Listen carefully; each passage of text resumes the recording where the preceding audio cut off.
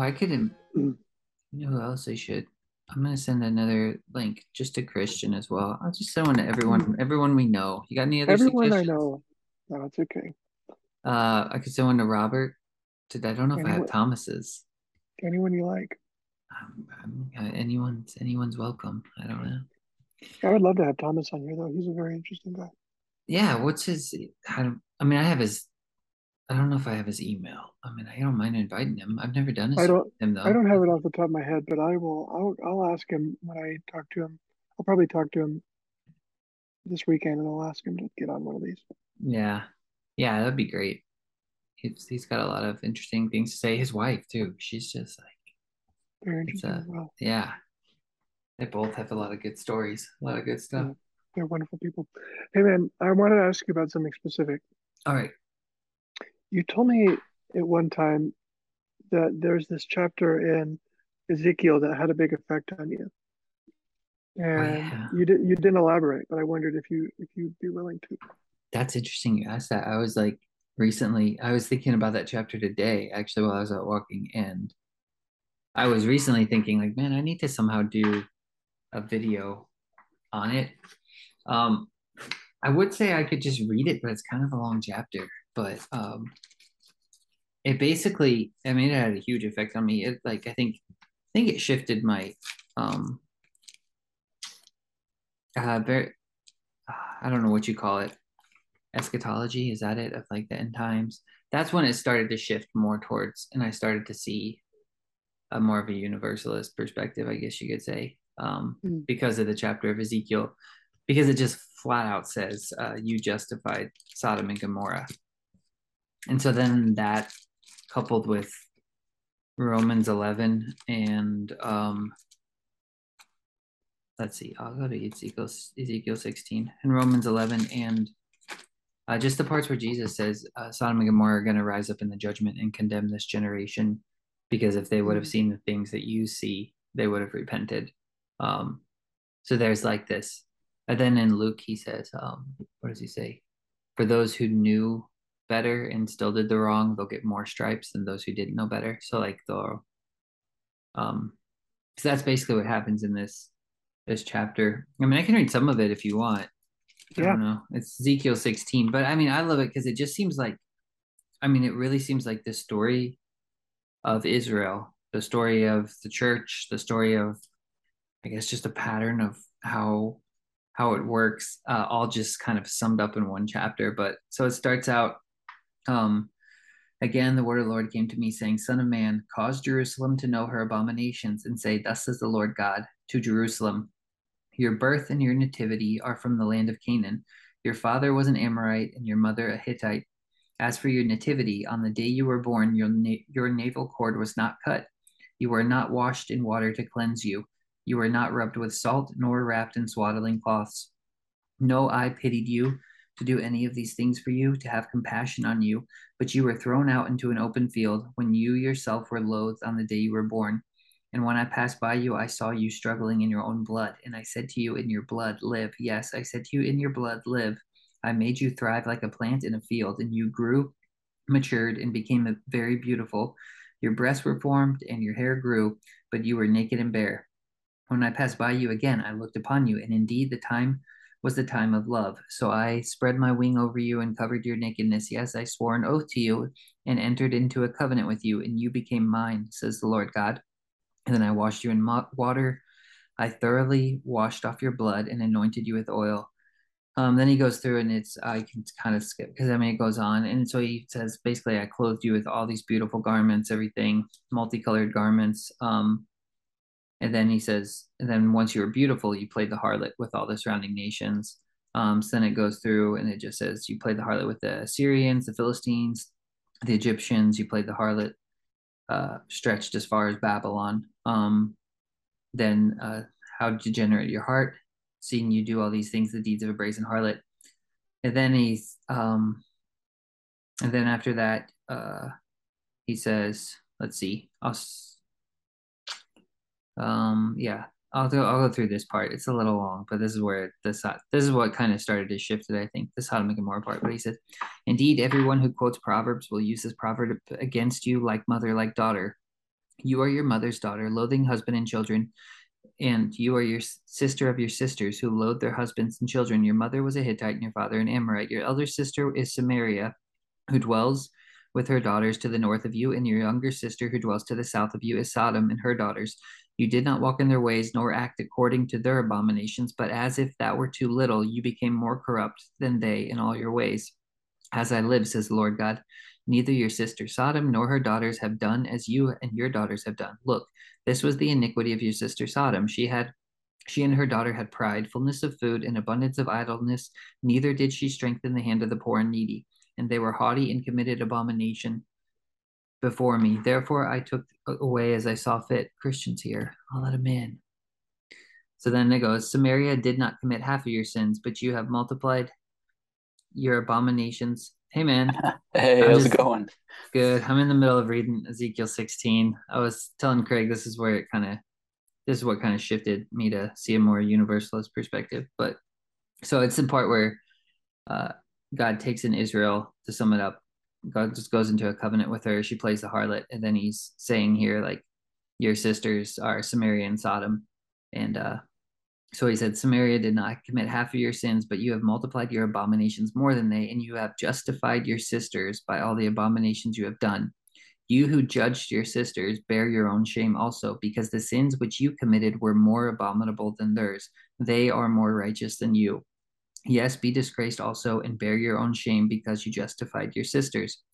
When I bring back their captives, the captives of Sodom and her daughters, and the captives of Samaria and her daughters, then I will also bring back the captives of your captivity among them, that you may bear your own shame and be disgraced by all you did when you comforted them. When your sisters Sodom and her daughters return to their former state, and Samaria and her daughters return to their former state, then you and your daughters will return to your former state. For your sister Sodom was not a byword in your mouth in the days of your pride. So then he goes through that, and then it ends. He comes back and he says, I'm gonna then nevertheless I will remember my covenant with you in the days of your youth, and I will establish in the everlasting covenant with you. Then you will remember your ways and be ashamed when you receive your older and your younger sisters, for I will give them to you for daughters, but not because of my covenant with you. And I will establish my covenant with you. Then you shall know that I am the Lord, that you may remember and be ashamed, and never open your mouth anymore because of your shame, when I provide you an atonement for all you have done, says the Lord God. So it's that, basically, in that, along with Romans 11, where God basically says, I've committed all to disobedience that I might have mercy on all. Because, so it's like when you get you see how great your sin is in comparison. You're like, I don't know, yeah, the mercy flows through you to other people. So that, I don't know, that it still is, I think, one of my favorite chapters in the whole Bible, Hmm. that and Ecclesiastes 12. But yeah, it was a big shift for me. I don't know if it's that way for everybody though. Like, I don't know, I remember For it what? specifically though. It was at the beginning of the year, and I was at the gym because I still had a gym membership, and I was like, I'm gonna try to go there and walk, because that's where I get most of my reading done, when I'm walking and reading for some reason. So I would just go to the gym on the treadmill and just stand there and just read my Bible. And and so then I remember, like, I was reading Ezekiel and it just hit me, and I went out to the car and I was just like, holy cow, like, I don't know, this is amazing. Like, it just yeah, kind of floored me for a second. I didn't know what to think at first, actually. So would you unpack the story a little bit, the chapter there in Ezekiel? Because I hear it and I imagine what I think is uh, salient to, but I'm curious what catches your attention particularly. Um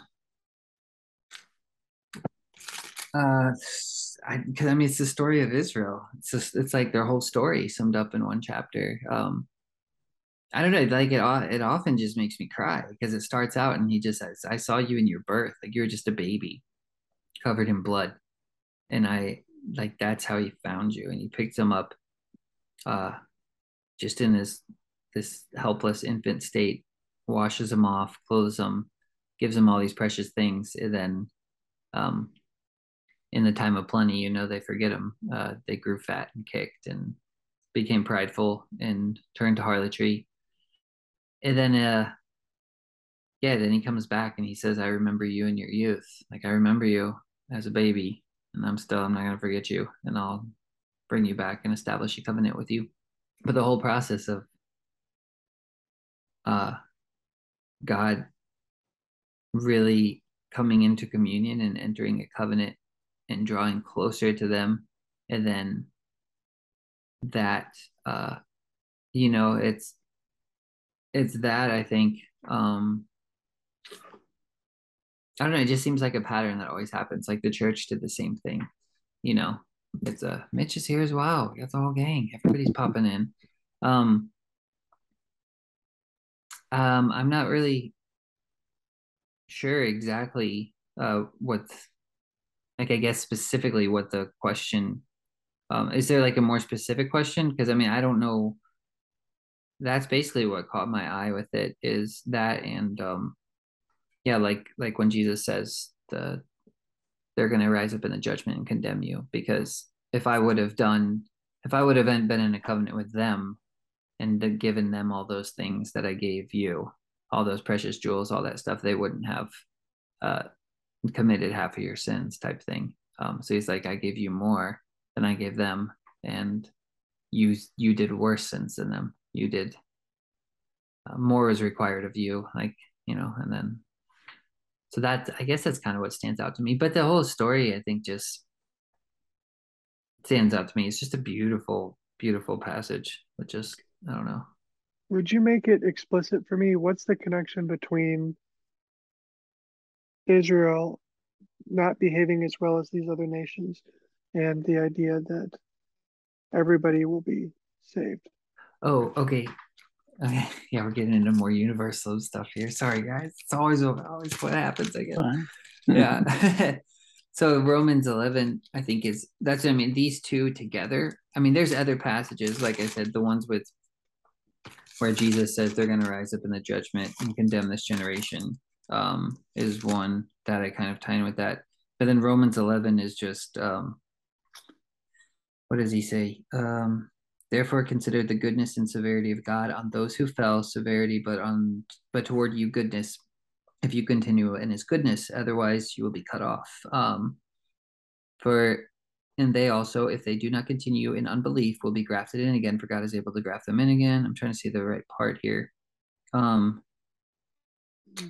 wait, here it's before this. He says, God has given them a spirit of stupor, eyes that they should not see, and ears that they should not hear to this very day. And David said, let their table become a snare and a trap, a stumbling block and a recompense to them. Let their eyes be darkened so that they do not see, and bow down their back always. And it's like that stumbling block is all those gifts he gives you. It's the righteousness. Like that says that also in Ezekiel, like I think it's Ezekiel 33. He says, I got my finger there, so I'll just go back there. It's in Ezekiel 3, he says it, and then in 33, it like kind of, so Ezekiel 3, he says, gosh, where is it? I thought it was 3. Oh yeah, again, when the righteous turns from his righteousness and commits iniquity, and I lay a stumbling block before him, he shall die.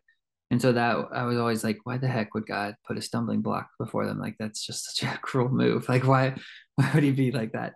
But then Ezekiel 33:13, when I say to the righteous that he is righteous, he shall surely live. But when he trusts in his own righteousness and commits iniquity, none of his righteous work shall be remembered.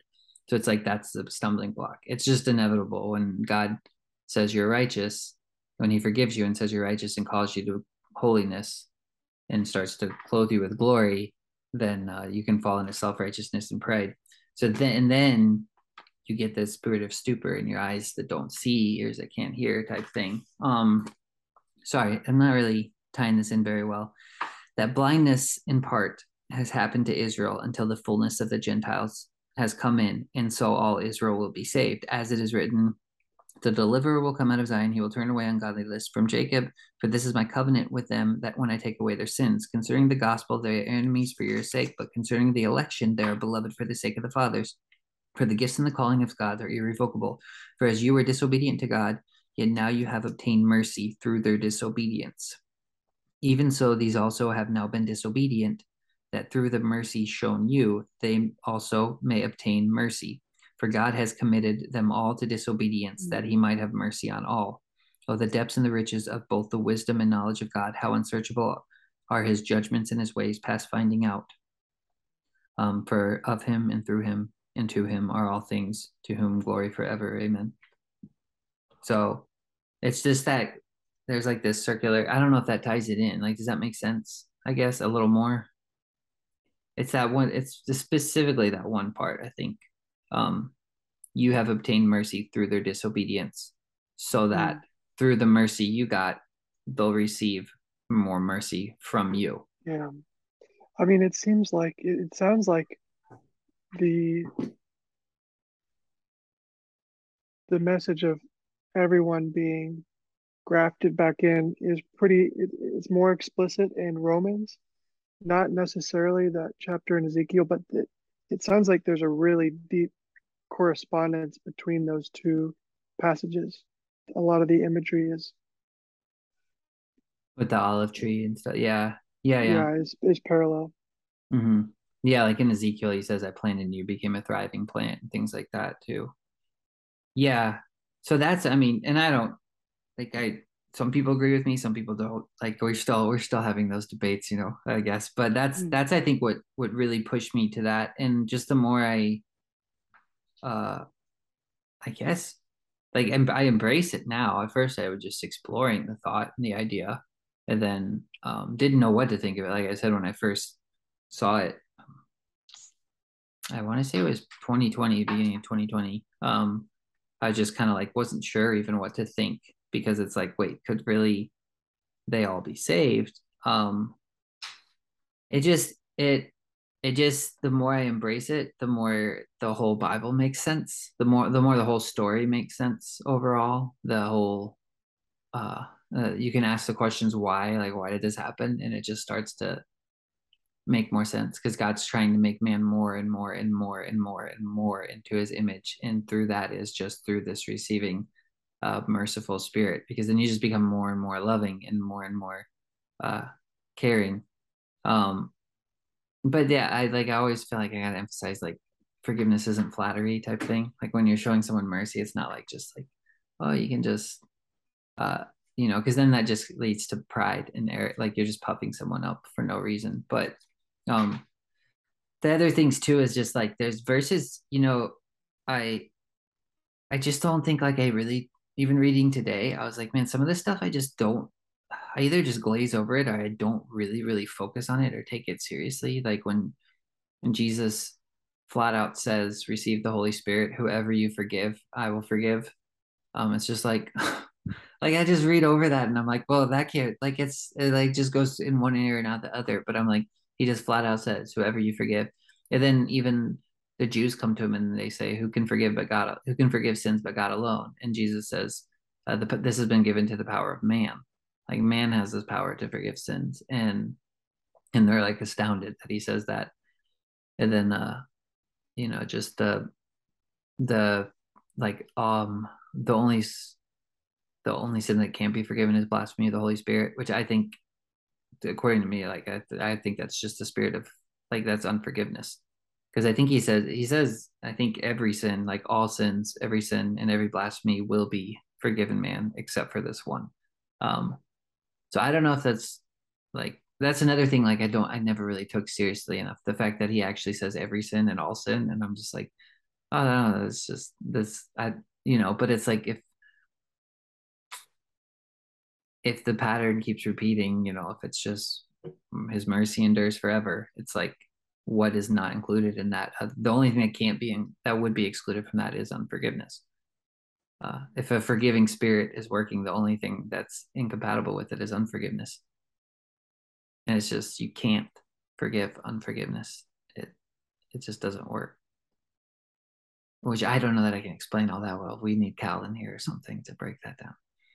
But so I mean, yeah, I'd love, like, objections or anything. That's just kind of what, I don't know if that makes sense. Like, I have a few other references here, but I don't know. They're probably just personal ones. And I have a quick thought just on the Yeah. unforgiveness being unforgivable or whatever, and is that um, I feel like the forgiveness is always available to us, but if we have unforgiveness, we are preventing ourselves from receiving forgiveness, right? So like that forgiveness is offered, but insofar as we hold on to our own like unforgiveness of other people or even like towards whatever, um, whether it's consciously or not, we hinder ourselves from receiving forgiveness in the very act of unforgiveness. Yeah, that's really good to clarify that for sure. Yeah, because I think that's basically what I mean is why it can't be forgiven is because, um, yeah, it's when you're unforgiving towards other people. It's kind of the same way about blamelessness. It's like God goes to Abraham and he says, "Walk before me and be blameless," and they're just like, "How the heck is that even possible?" But the only way to do that is to not cast blame, like judge not, so you be not be judged.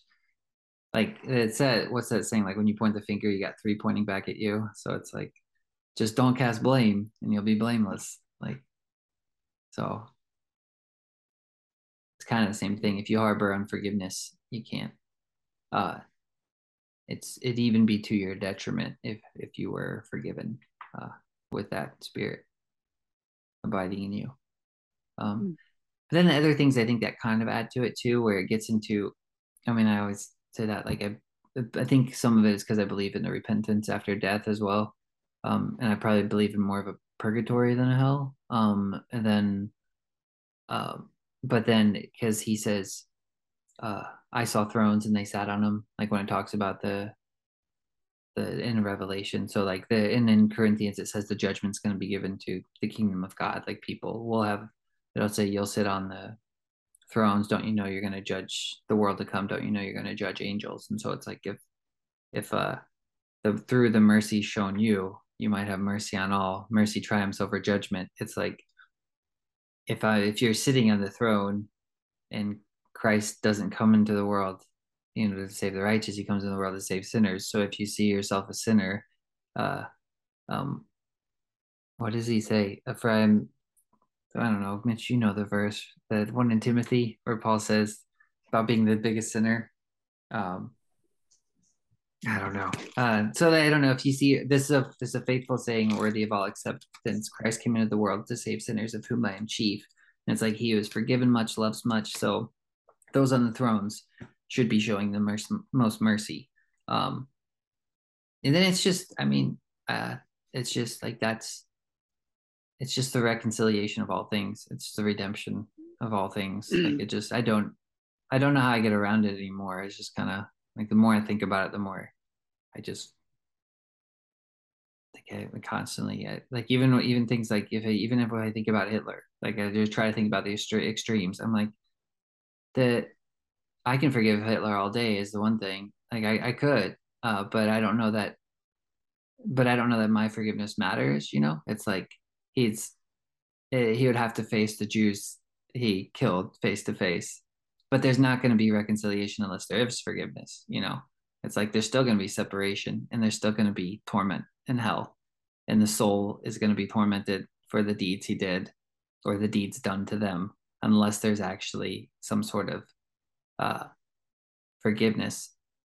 Even if that's through like some sort of payment, like penitence or something, but there has to be forgiveness because if someone steals $100 for you, they give you $100 back. If you don't forgive them, then there's no reconciliation. It's just like you got your $100 back, but you still hate the person. What good does that do? Like they could give you $200 back and you might still hate the person. It's like it doesn't resolve anything. There's still death in the world. Yeah, that grafting back in language is really appropriate for that. Yeah, yeah, I think so. I don't know. Thoughts, guys. Chime in What here. was I'm talking the too much. what was the bit you're talking about where the Pharisees confront Jesus and he tells them, huh? Never mind. I'm sorry. I was out of line. Oh, I was just, what was that part where you're talking about? The Pharisees confront him and he says that he's given man the power to forgive sins? Oh, that's Matthew chapter 9.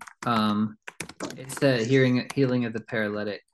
The one I thought you were going to ask about the Sodom and Gomorrah part. So yeah, Matthew chapter 9, where he says, see, that's the thing. Like, I think some of it too is just like, for a year straight, I just think that theme was highlighted to me. And I think it was from Exodus, because I was reading Exodus and I was just like, God says, I'm going to speak to you about the mercy seat. This is where I'm going to talk to you. I'm going to speak to you face to face from the mercy seat. And so I just was like praying, like, I got to know what this thing is. Like, I got to become this mercy seat. Like, I have to understand this. Because this is where God dwells. So I kind of like, I think just that theme got highlighted. And so in this part, he says this, and this always stuck out to me. He says, but go and learn what this means. And it's like, Jesus actually gives a command here, like, go and figure this out. Like, learn what this means. I desire mercy and not sacrifice. He's quoting Hosea there. But it's verse 8, Mitch. He says, now when the multitude saw, they marveled and glorified God who had given such power to men. Oh, yeah, that's really fascinating. Knowing their thoughts, Jesus said, why do you entertain evil thoughts in your hearts? Which is easier to say, your sins are forgiven, or to say, get up and walk? But I want you to know that the Son of Man has authority on earth to forgive sins. Mm-hmm. So yeah, when I first read that, I think, oh, he's talking about Jesus, like Son of Man, like, because you can just single that down to Jesus, like we mostly do.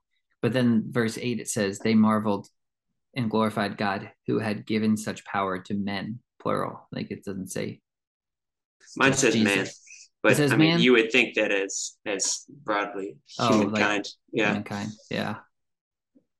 Yeah, it's funny. I mean, clearly the translators here think that he's referring to himself. They do. Because they capitalize it, Son of Man. Oh. And yeah, there it is. That's a typical handle that he uses to describe himself, right?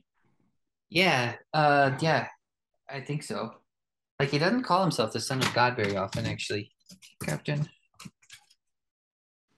It's very rare. And then when he does do that, it's kind of in quite strange circumstances as well, which is, in the Gospel of John, like, it's all funky stuff, man. It reminds me of, okay, so the two things in play here is he's kind of making this statement that he's both able to forgive and to say to this man, get up and walk. Like, he's able to heal him and to forgive him of his sins. And where is this authority coming from? We have to ask. And then if you look at the healings, and like, then how are healings performed? Are they performed in the name of Jesus? And is that the one that has the authority? Such that in John, when he says to them that that anyone sins that they forgive are forgiven. And conversely, anyone sins they don't forgive are not forgiven. He says, receive the Holy Spirit. And then he tells them that. And so it seems to me that it's on God's authority that man can be forgiven or not forgiven. And I especially think that because it's like we're taught not to withhold mercy from anyone. And here you have both of these things kind of. You have anyone you forgive is forgiven, anyone you don't forgive is not forgiven. So there is both mercy and condemnation at play in that. And the only person that, in my imagination, that can condemn or show mercy truly is in a meaningful way is God. But that's kind of, I mean, I think I would normally agree, but then I think that's kind of the question of that Matthew chapter 9 part, because that's exactly what they say, who can forgive sins but God alone.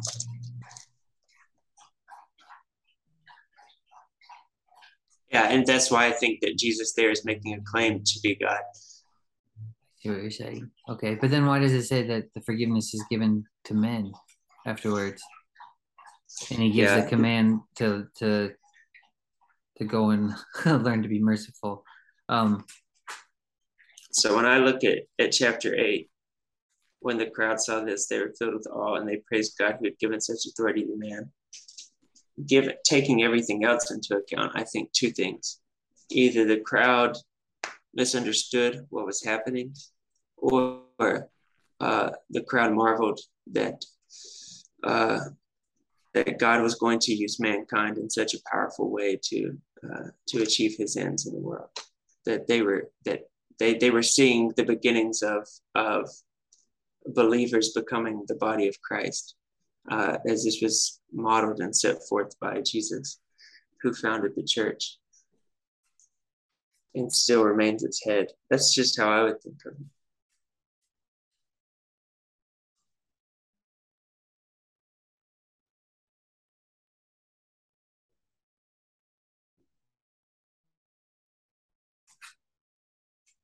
Any comments, guys? Someone else talk. I've been talking way too much. Well, part of me leans more towards your inclination, Jason. In that, in John, when Jesus is praying to God, and he prays that something to the effect of, they will be in me as I am in you, and you are in me. And I think with part of the whosoever shall believeth in me, part of that involves, even if by a lengthy process of theosis, but maybe perhaps just even at the baby step onset of faith, some degree of oneness with Christ and God. And not that I, Christian Golden, have the authority as Christian Golden to forgive someone their sins in the like cosmic sense of forgiveness, but that I, just as much as Jesus is the Son of God and has authority through that relationship, I likewise, through faith in him, have that same authority, right? To invoke the name of the kingdom of which I've now become a part, right? And part of that involves forgiveness. Just part of that. Oh, sorry. No, go ahead. I didn't have anything else. That's my terrible habit. I wanted to ask, does part of that also involve condemnation? Because you'd think by that same token that you'd be able to condemn. Well, so I think my understanding of condemnation post death and resurrection of Christ is simply the refusal of forgiveness. So like even my understanding of, let's say Christ having the authority to condemn, my intuition is that it's more akin to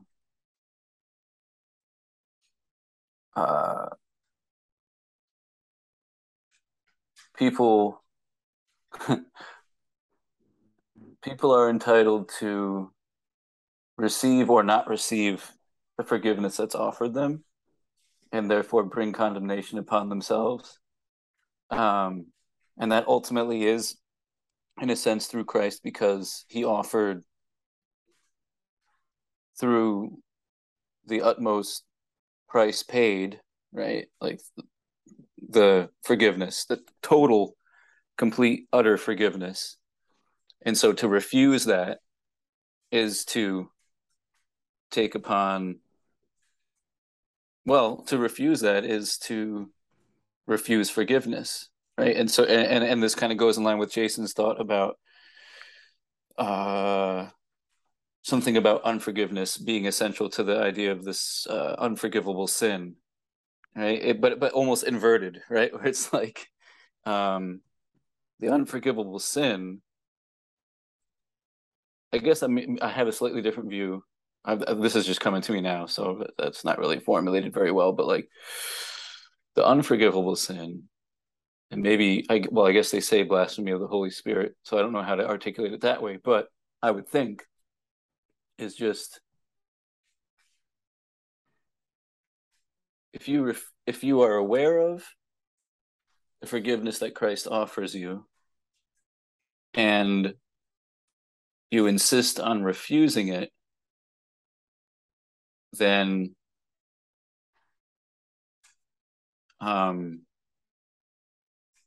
I don't think you can forgive without receiving that forgiveness first. Like forgive in the most meaningful sense. So to refuse salvation, to refuse the forgiveness through Christ, is to necessarily preclude you from being able to engage in this that's talked about in Matthew 9, verse 8 in particular, where it says the authority has been given to men, right? Like you're refusing that authority to forgive, and therefore implicitly you are embracing unforgiveness, which maybe is tied to that unforgivable sin. But anyways, yeah. I think I understand what you're saying. Where I'm struggling is it puts the unforgiveness in the hands of the person who is in the position to receive it. Whereas in John 20, you have this model of if you forgive someone, they're forgiven. And if you don't forgive them, they're not forgiven. But So that's how it works, right? I mean, if you don't forgive someone, they're not forgiven. You haven't forgiven them. Like that's it. The keys to the kingdom of heaven, right? You can shut someone up in hell if you want to. I mean, you're going to put yourself there as well because there's no reconciliation. Like if you took something, or if I got mad at you, Mitch, and I was like, well, I'm not going to forgive you, and I just refuse to forgive you, no matter how much you repented. It's like, well, the sin's retained. Like it's retained. Like I'm still putting it on you. I'm still making you a scapegoat in some way. I'm condemning you, damning you, whatever you want to call it. And then I myself am cutting myself off from life, the eternal life, whatever. Like there's just death between us. And that's so like it, that seems to me how it actually works in reality. And then like when he says, the like Christians talking about the blasphemy against the Holy Spirit, like when if Christ, like if you could see Christ as God's forgiveness, like if Christ is the symbol of God's forgiveness to man, then it's like Christ is full of the Holy Spirit. And then when Jesus breathes on him, he says, receive the Holy Spirit, whoever you forgive, I forgive. Which the Holy Spirit's also called the Spirit of Truth.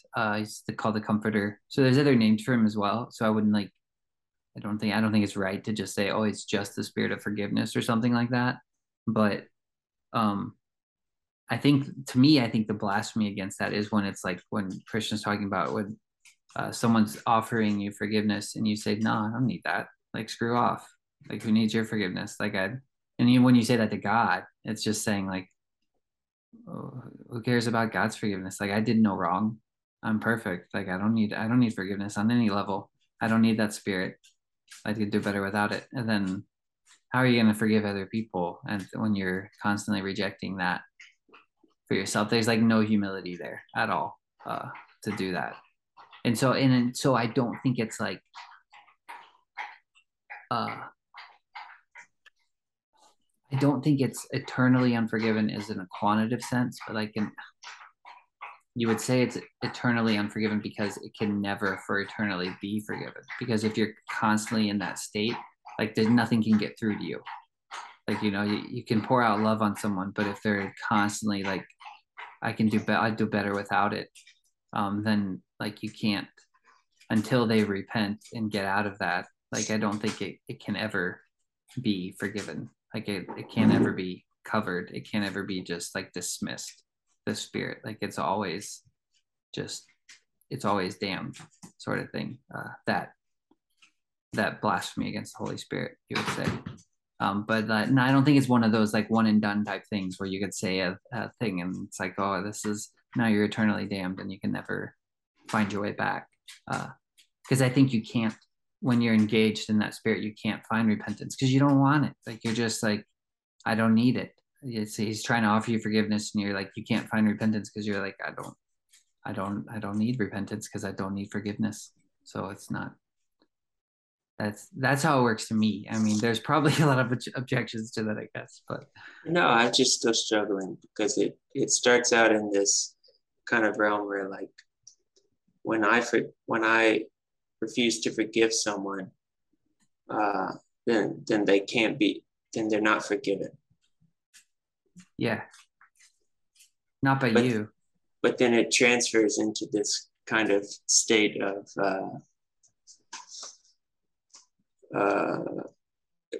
it turns into the person who would be the object of forgiveness. They become culpable as the conversation continues. They become culpable in their own unforgiveness. The person, okay, wait. Can you lay this out for me again? I didn't track right. The person that's not being forgiven. Okay, this guy is culpable in their own unforgiveness. Who's not being forgiven? Yes. So it's who's maybe it's both of their fault. Is it the person who's not forgiving them that's responsible for their state of condemnation, or is it their fault for not receiving the weight it wasn't given? They weren't being forgiven to begin with. So what's happening when I don't forgive someone?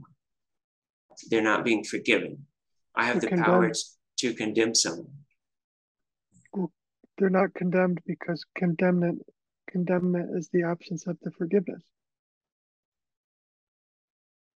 Yeah, if they're not forgiven, then they haven't been forgiven. Yeah, like it works both ways. I think, like you're saying, like so, if neither one, like if this one's not offering forgiveness and this one doesn't want it, then they're just gonna keep going for. It's just more and more death between them. Like the relationship's getting further and further severed. But if like this one wants to be forgiven and this one won't give it, like this one's damning himself because this one's bowing down to that one. That one is condemning them because whoever you do not forgive will not be forgiven. Yeah, he's condemning them, but then ultimately, like, you know, they're seeking out forgiveness from them. They're wanting love. They can't find it, so they would still be in the state of condemnation because they can't find it. Like if we're just bringing this down to a practical level, like say between a father and a son, the son sins against the father. The father says, "I'm never going to forgive you." The son is constantly begging, seeking approval of his father. His father just keeps damning him. You're not going to be forgiven. Like, but the father's ultimately damning himself too, because that is him in the flesh. Like that's his seed, that's his future, that's everything. The father's killing himself in doing that. Like he is the image of the father, so he's killing himself in not forgiving him. So he's damning himself by damning his son without even realizing it. And then the son is the same way. Like the father wants to forgive the son, but the son says, "No, like I'm done with you."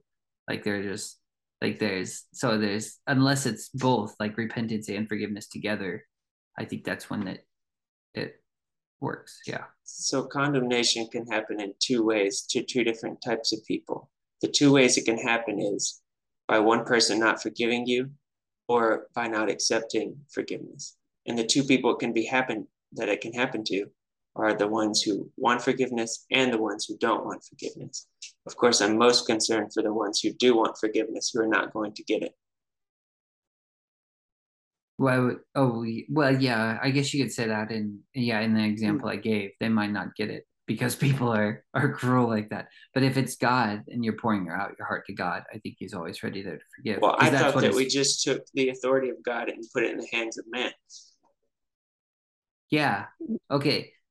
That's a very good point. Yeah. Maybe there's something. I hesitate to say this. I've been trying to be quiet because I'm trying to see this from the perspectives. It feels like this conversation is kind of getting strangled by the fact that we have a sense that there's the forgiveness and condemnation of the two human beings, but then we also have a sense that there's this cosmic forgiveness looming in the background, and that's the thing that is making this sticky. Yeah.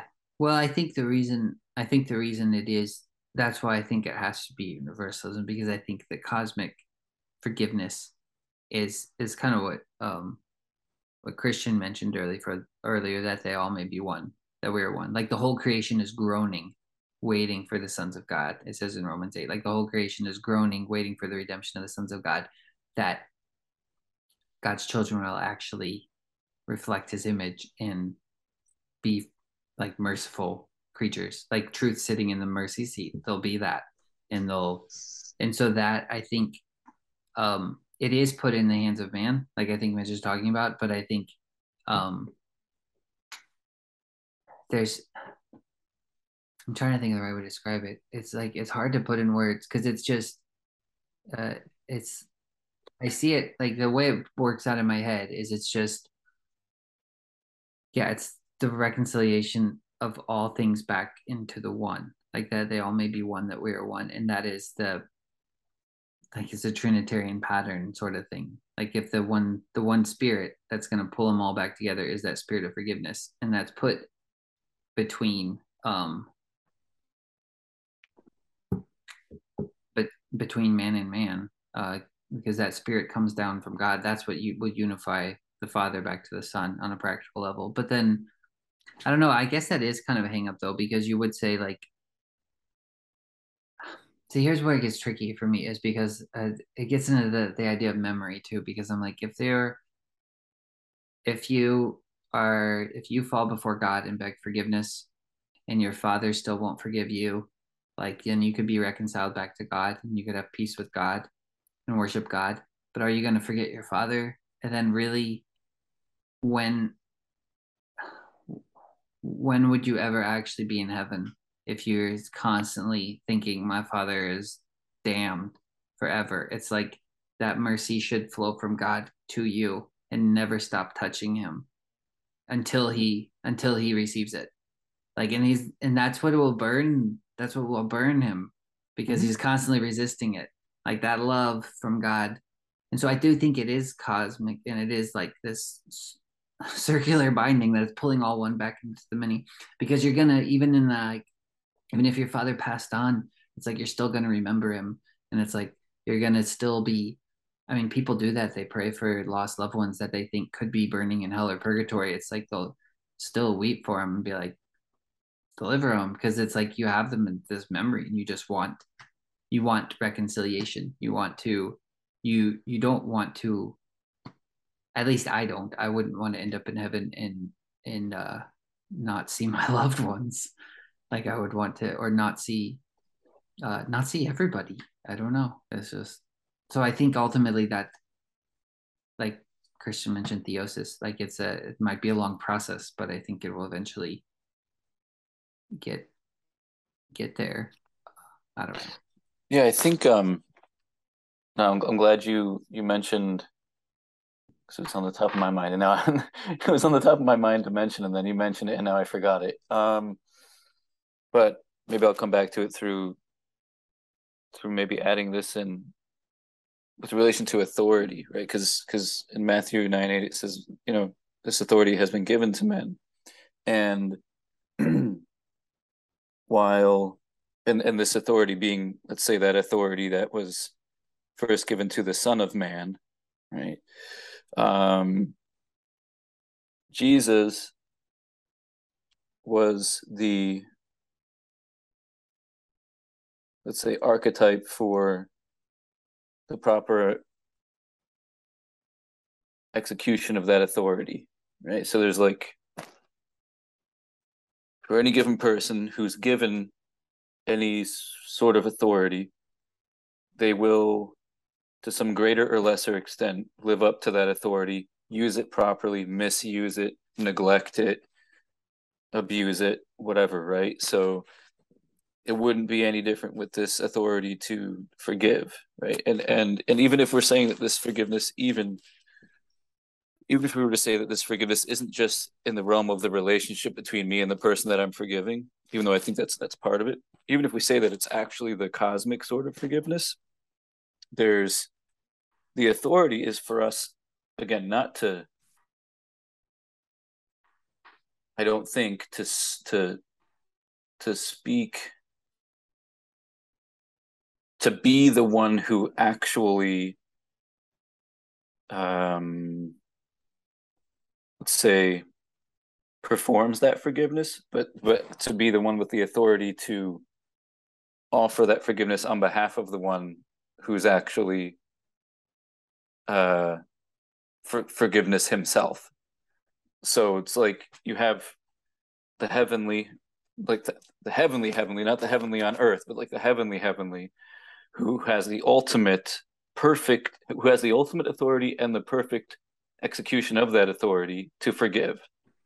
And then there's mankind, who he has delegated the authority on earth to execute that authority to the best of their ability, but we can be unforgiving, which is sinful on our part, and I think grossly sinful, because as opposed to being a bridge between the heavenly and the earthly, we're being a wall between the heavenly and the earthly, right? So it's like we're just heaping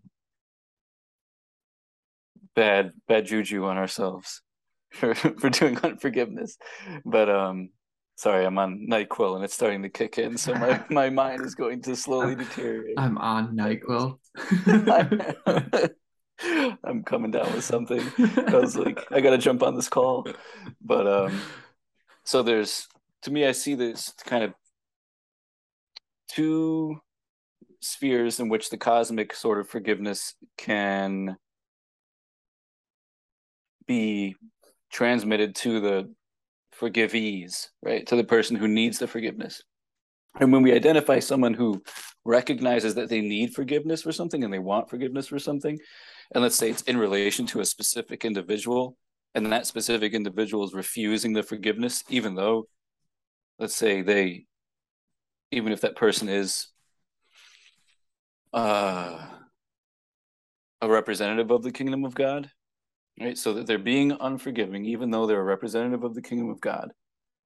But that forgiveness is still being offered from above, right? So that's all great, that I still get the forgiveness from above. But now I still have this, as Jason was talking about, you still have this like broken relationship here because this person's not willing to forgive me, right? So in a sense, even though I know that I'll experience, I know that I'm not blocked from heaven because God has forgiven me.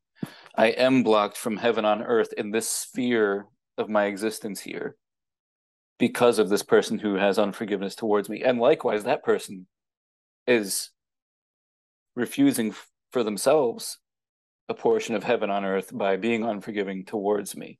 So we have the authority on earth to manifest that forgiveness from heaven through us. We've been given the authority to do that, but it's not our forgiveness exactly. It's still his forgiveness, right? We're not the ones who died on the cross, right? Even though actually in Romans it kind of says that we are, in a sense, because we were crucified with Christ. But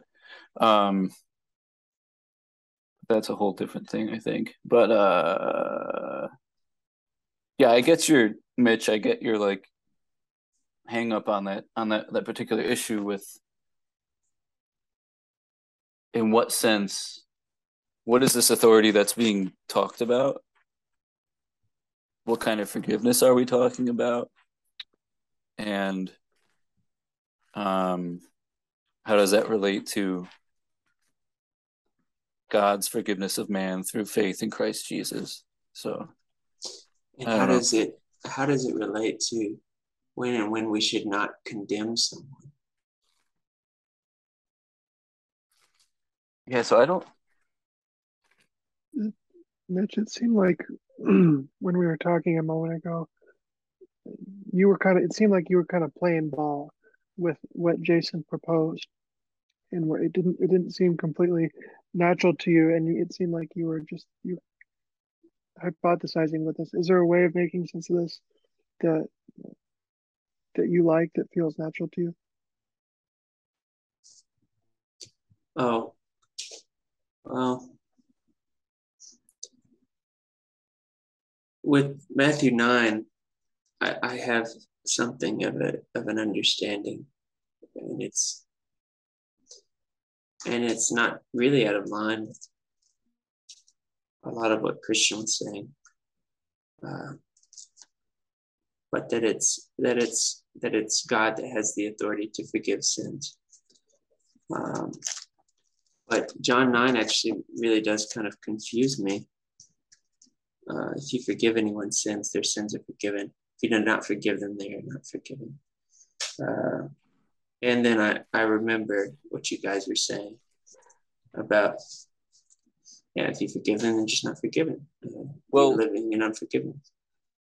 Well, if you think about it, like even if there's a sense in which while we're alive here on earth, the fact that God has forgiven our sins, I really don't mean this in a irreverent way, right? But it's like, it's all like well and good, but if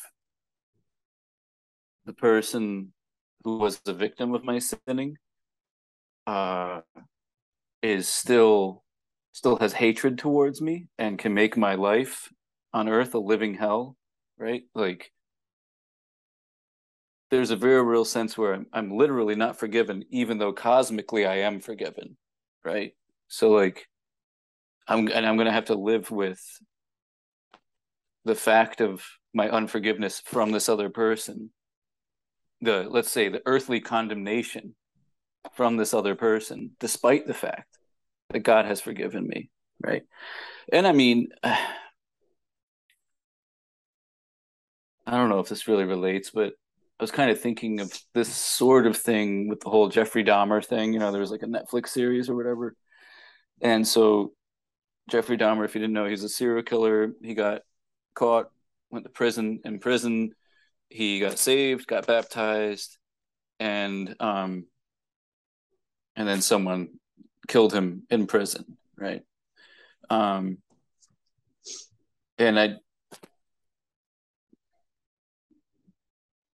there's this fuzzy area that I really don't know. Like I err on the side of, well, I try to err on the side of forgiveness, but there's this fuzzy gray area of like, okay, it's a kind of a law of spiritual nature that as you sow, so shall you reap. And like, let's say Jeffrey Dahmer killed all these people, was in the process of going to court to eventually be sentenced to prison. Before he even gets sentenced to prison and found guilty, let's say he gets saved at that point, right?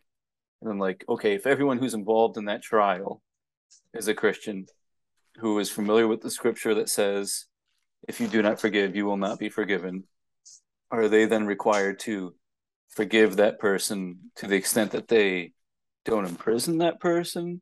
Like, what does that forgiveness actually like mean in this world in terms of like manifesting heaven on earth? You know what I mean? Like it's a fuzzy thing because would it be,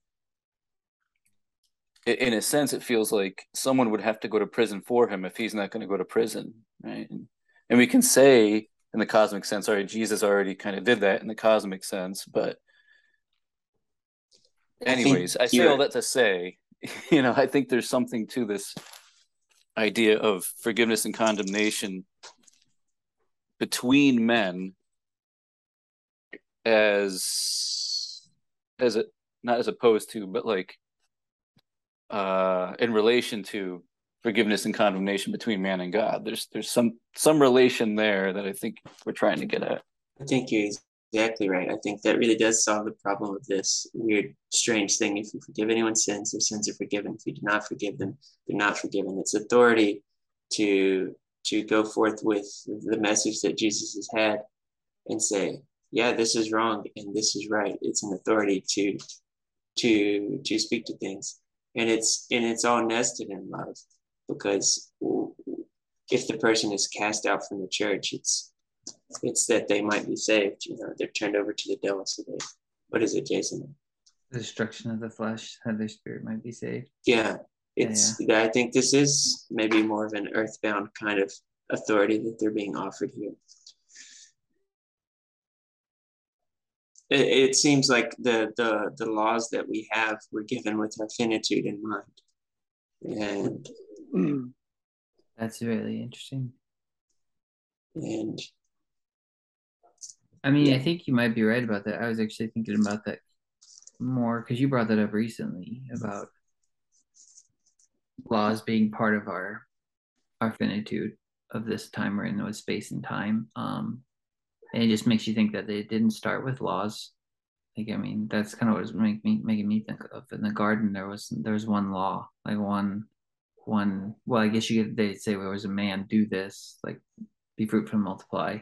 I don't know if that was a law, but there was one, like, don't do this one thing, don't eat the tree of knowledge. And then after that, there wasn't anything else. And then there was the flood, and it's like, you can't. That's why I'm like, you can't really damn anybody in the flood, can you? Like, they all die, but as far as like their soul goes, they can constantly go before the throne of God and say, we didn't, you didn't tell us anything. You didn't give us any direction. Of course we've died in a flood. Like, we didn't have any direction. There were no laws. And the law didn't come till Moses. Like, it didn't come till Moses. So it's like there didn't actually used to be a law. It came like little by little, It's just kind of interesting. But then that kind of makes you wonder what's going to happen to it, though. Like, does it? I don't know. For those who want to hold on to it, I don't know. Yeah, part of me rests that kind of stuff, like with everything post. I guess everything post Adam and Eve or whatever, or even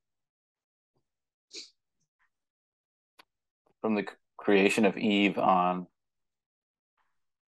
I have this sense that it's like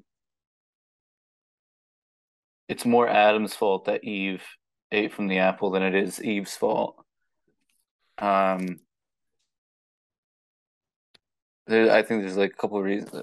Hold on, I want to make sure I don't get too far off track from what we're already talking about. But feminist. No, I'm just kidding. No, I'm joking. Yeah. I'm joking.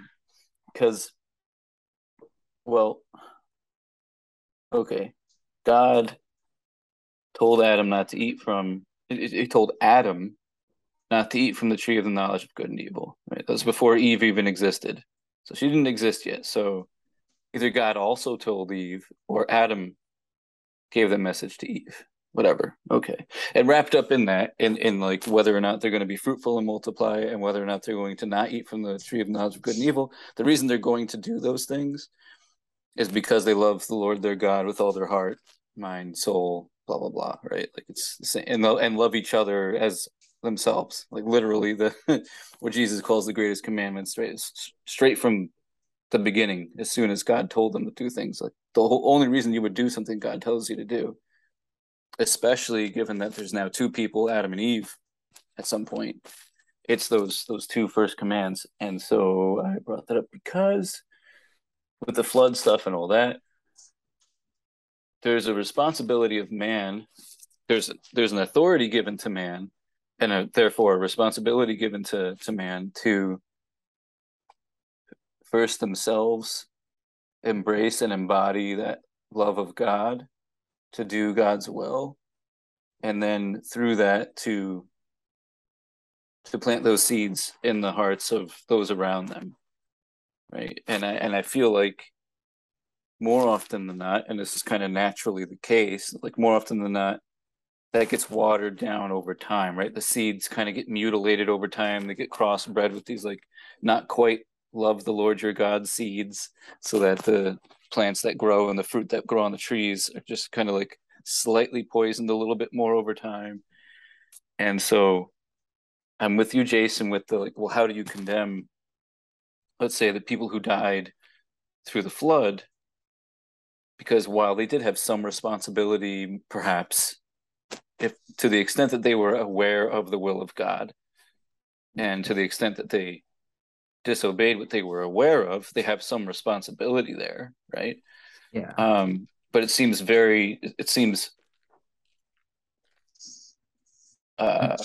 almost like inevitably true that there were people around them that failed to teach them that through the course of generations. Like, you know, they were around for a long time. yeah. I'd like to clarify, I'm not excusing them because, like, I don't think the flood was just chaos. Like it says, Right. the world was filled with violence. So it's like, and I think to some degree, everybody probably has written on their heart like that. This is. I mean, I guess you can always sear your conscience over and over and over to where maybe you just become numb to certain things. But I would think at some level you would, because I mean, you see it in children. Like I think they even have the law of God written on their heart, where they kind of know intuitively this is not right to murder each other, but I don't know. So I think, yeah, it was a specific type of chaos back then too, and I don't think it was should be excused. But I guess my point was like, they can't. They you could kind of, in one sense, say like, God, where's our direction? You rested on the seventh day. You were just sitting there on the couch, like, how come you didn't direct us more or something? I don't know. I don't know. I'm just giving you an example. Stupid thoughts, but it's kind of neither here nor there, I guess, because it also says the world that then existed perished. So it seems like it was a different time as well before the flood. But I don't know. I think I'm getting a little off topic. My friends, I gotta go. You guys keep on. What, Craig? I wanted to hear your thoughts on this though. You've kind of been quiet. You got any thoughts before you go? That's just the way I like it. I'll catch you guys. No, I wanted you accomplished your mission this time. He said he wanted to talk, and then he just sat there this whole time and made me talk. All right, see you, man. Another part though, I thought I would bring up, because I always thought this was interesting. And this is probably just because I think we're given this world we live in to understand the patterns from above actually come and manifest in this world. Like everything comes from God. But the part with in Acts when Paul is being accused, and if you look at like the accusers, like that's kind of the spirit of unforgiveness, the spirit of Satan, the spirit of pride is like because he's called the accuser of the brethren in Revelation or something. You're trying to make someone else the scapegoat, basically pointing the finger. But it's Acts, like it's his whole, like, I mean, it goes on for chapters, his whole the whole story. It's like, why is all this in there? He has to go before the judges, so you can kind of see it as like this divine council type thing, and he's being accused by his brethren before the judges, and he keeps appealing to higher levels. He's like, okay, well, take me before Rome, then I need to go before Caesar. Like, take me before God's throne, basically the highest in the land or something. I appeal to that. But there's this part in there that it said, I always thought was kind of neat. It says, it's chapter 25, verse 16, I think.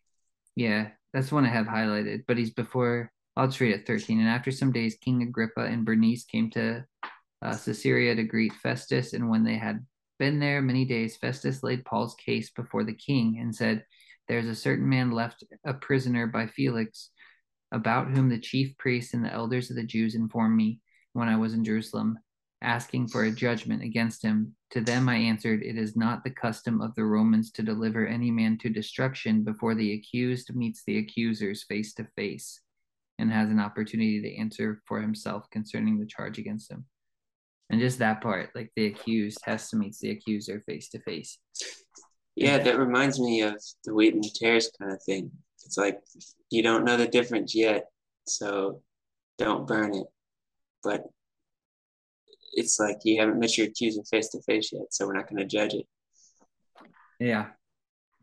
Yeah, I mean, I guess I was thinking too, as in just the fact of like brother between brother too, though. Like, and then in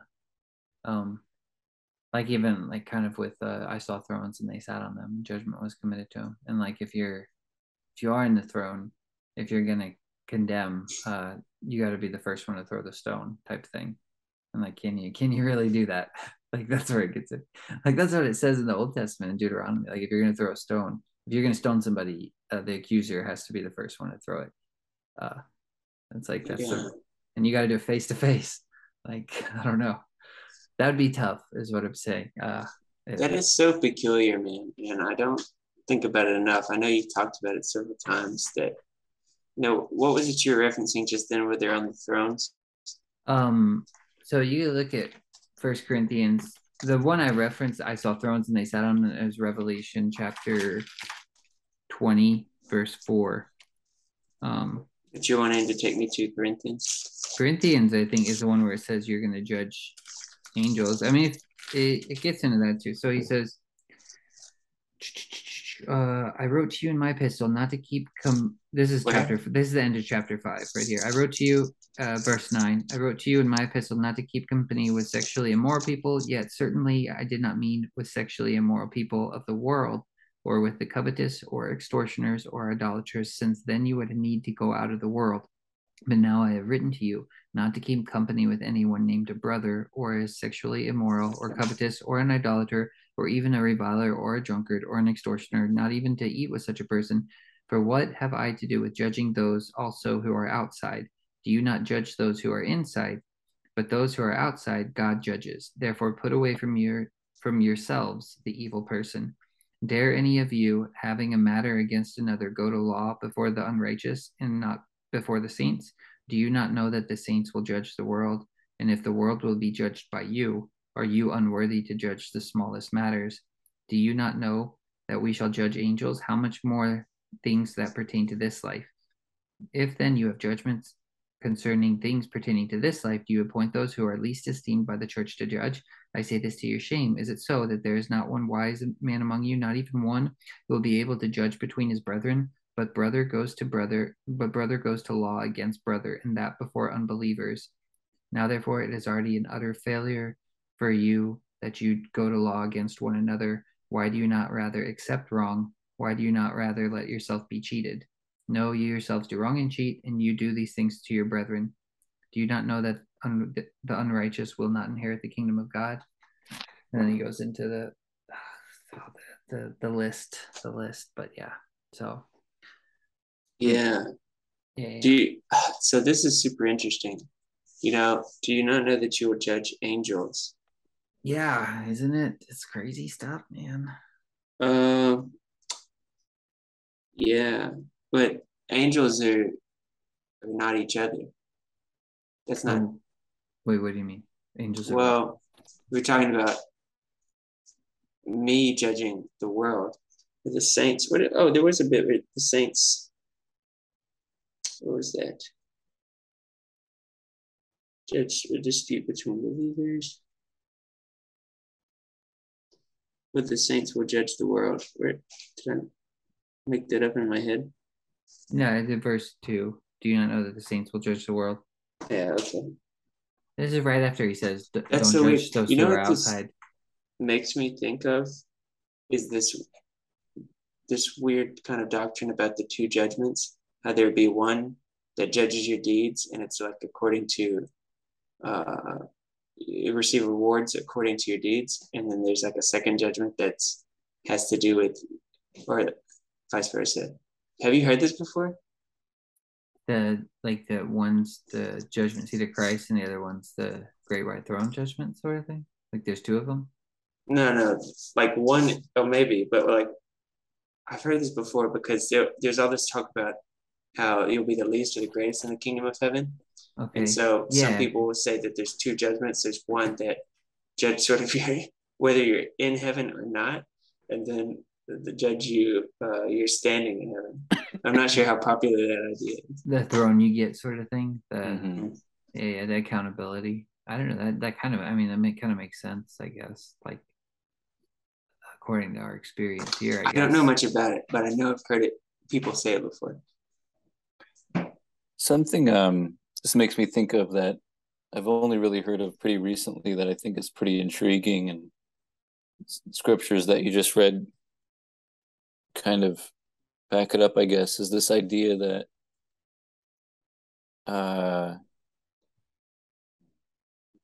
so the process of becoming a better Christian, for lack of a better term, I guess, is like the process of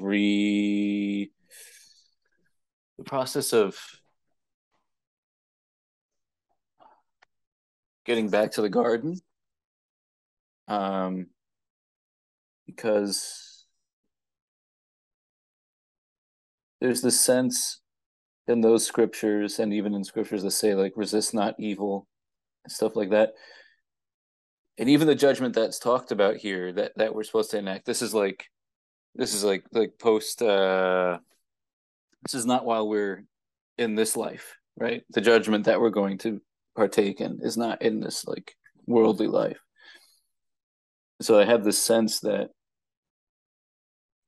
the process of us becoming, let's say, more us surrendering more into like union oneness with Christ is a process of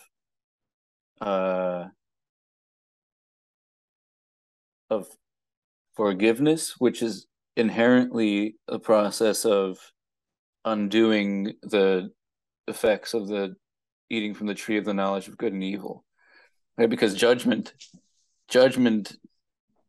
before you can make judgment, you have to know good and evil, right? Like that's the only way you can make a judgment. And I think part of the reason it was wrong for us to eat from part of the reason God didn't want us to eat from the tree of the knowledge of good and evil, was because we weren't yet prepared to wield that authority and responsibility that comes with the judgment that comes with that knowledge. And forgiveness is how we relieve ourselves of that burden of that authority and responsibility while we are yet unable to properly wield that responsibility. Whereas once we have ascended, or whatever you want to say, like once we are absent from the body and present with the Lord, then we are more properly equipped to wield that responsibility of judgment, right? So this life is for us to aim at manifesting heaven on earth in such a way as to be forgiving and merciful, such that the let's say the poison from eating from the tree of the knowledge of good and evil is extracted from our blood, so it's like we're just operating off of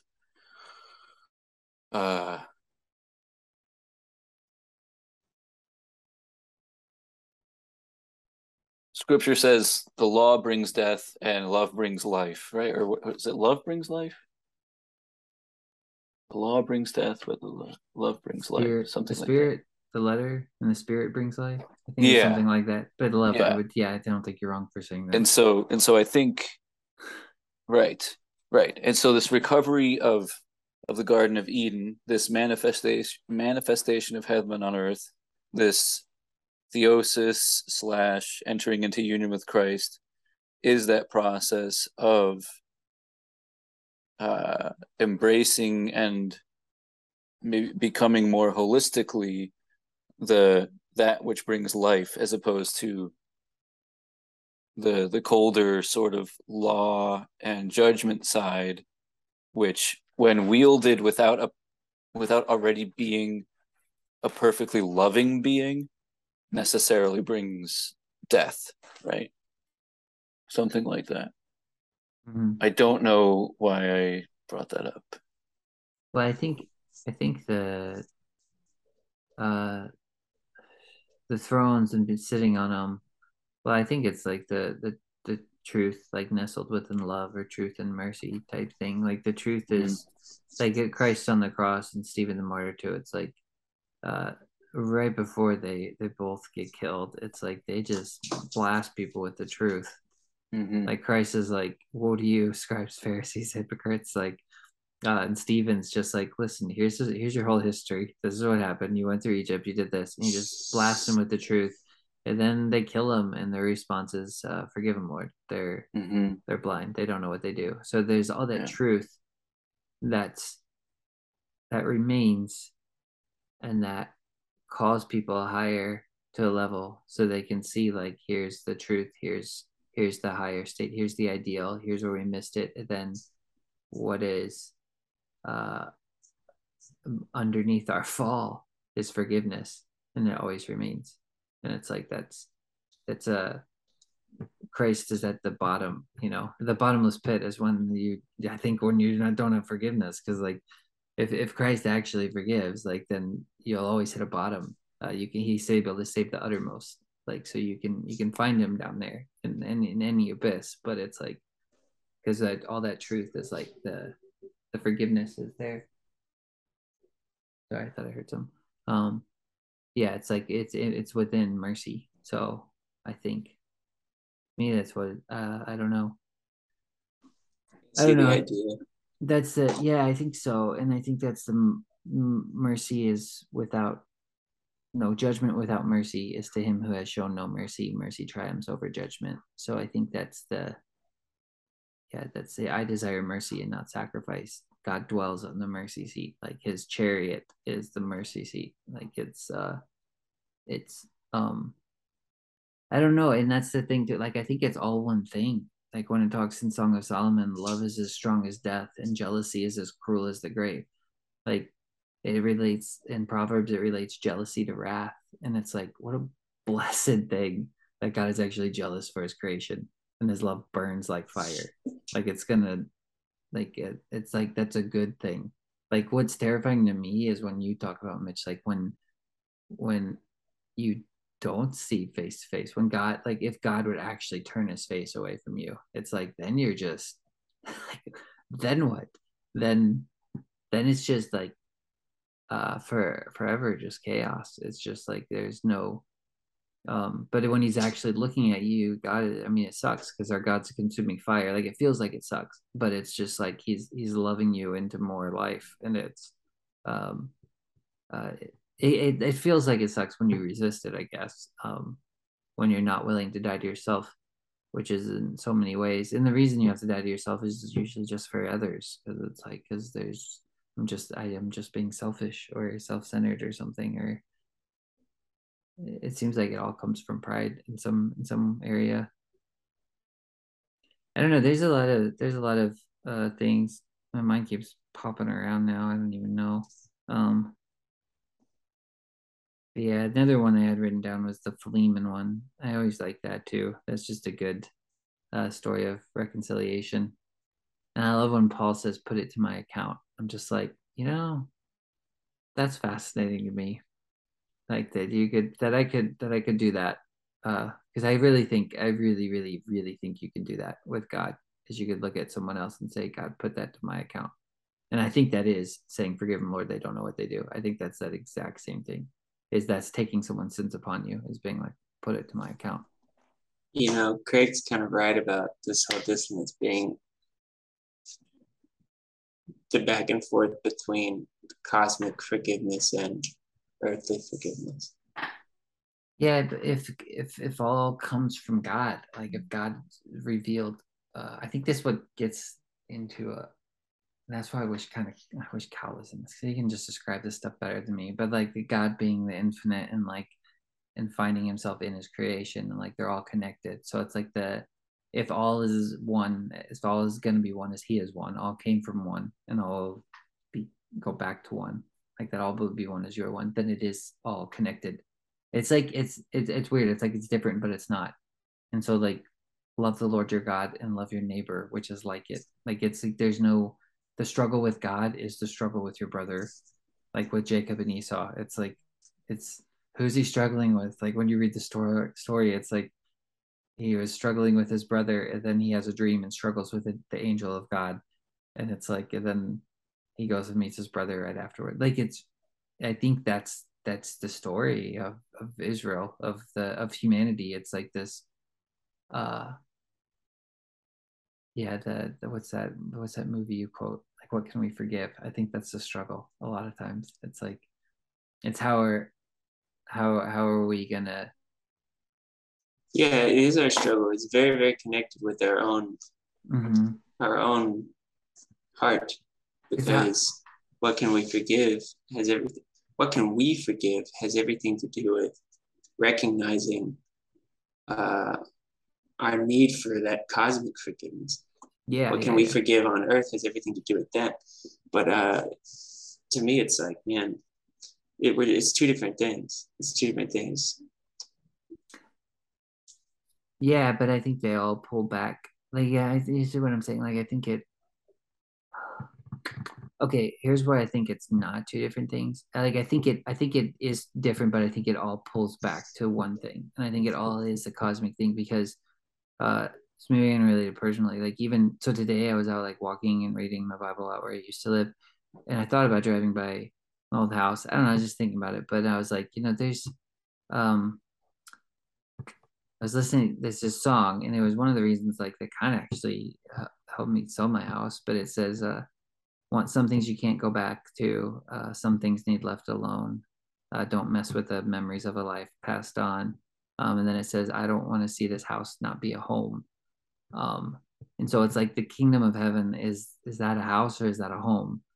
Because if it's because like to me a home is like when my dog died and it was just me in the house, then it was just a house and it wasn't a home anymore. Like it just wasn't. It was, if the kingdom of heaven is not your brother, I don't see how it's a home. Like I think it's just it's just empty. And so that's where I think the cosmic forgiveness is connected to the individual forgiveness, and it just works practically until it pulls all back into the one. Because I don't think heaven would just get smaller and smaller, but this way it just gets bigger and bigger because it's continually pulling all back into the king, like it's pulling all back into God through forgiveness. So it's continually growing. The more God loves, the more he loves through us, the more that love spreads to others, and it continually grows, and the cosmic forgiveness just gets greater and greater. And if it's not one and the same forgiveness, if they're not connected, then I think it just it like you know what I'm saying? I don't know. It doesn't like reproduce. It doesn't like continually. It's not like a spiral. It would just kind of I think it's all connected because I don't think heaven would be heaven without without relationship, without everybody. But I think the struggle is the how do you have a brother, because like the whole uniformity thing, like you can't have, like it's not, if it's uniformity it's not really unity because you're just looking at yourself in a mirror. It's just like duplicates of yourself, whatever. So the problem is like you need someone separate from you, so that means you have to have a fall, right? Because they have to leave your identity to get their own identity in a way, to be separate. But how do you keep them in unity? It's like you have to have a spirit of forgiveness because you're not going to be the same person all the time. So you're going to have differences that are going to have a little bit of play. Does that make sense? So like Jesus could be the ideal man. He's the perfect man, but he's constantly dying of himself in all these little tiny ways. Like you don't even have to put Jesus. You could just say the ideal man. Like you could use any superhero you want, any perfect image. And it's like, so anybody that doesn't look like that, are they not a man? No, the ideal man is constantly like giving forgiveness in this way and that way.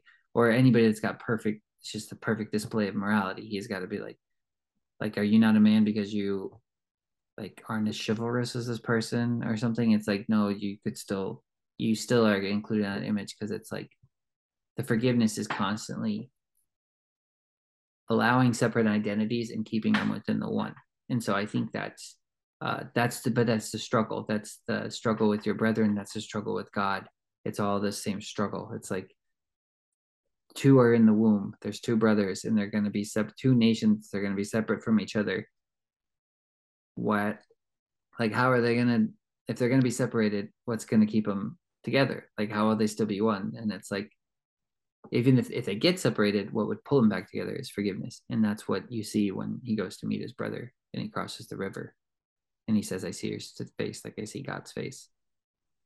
What does that mean? he says, so Jacob struggles with Esau in the womb, kicks him by the heel, steals the blessing, right? And then when he goes to cross the river to meet Esau, he's getting ready to meet him. He has a dream. He struggles with the angel, takes the angel by the, won't let the angel go, and says, "Give me your blessing." Until he won't let the angel go until he gets a blessing from the angel. It's exactly like Esau. And then he says, then the angel says, "You've struggled with God and with man, and you've prevailed." And then Jacob says, he says something, and it says, "I've seen the face of God." And he calls the place Peniel. And then he crosses the river, and Esau runs to him and falls on his neck. And it's like the prodigal son thing. Like Esau receives him and they weep over each other. And then Esau just forgives him. He's like, "Take all this stuff from me." And Esau's like, "No." Basically, I don't know if it says forgiveness, but you can tell there's like no ill will. And he receives him.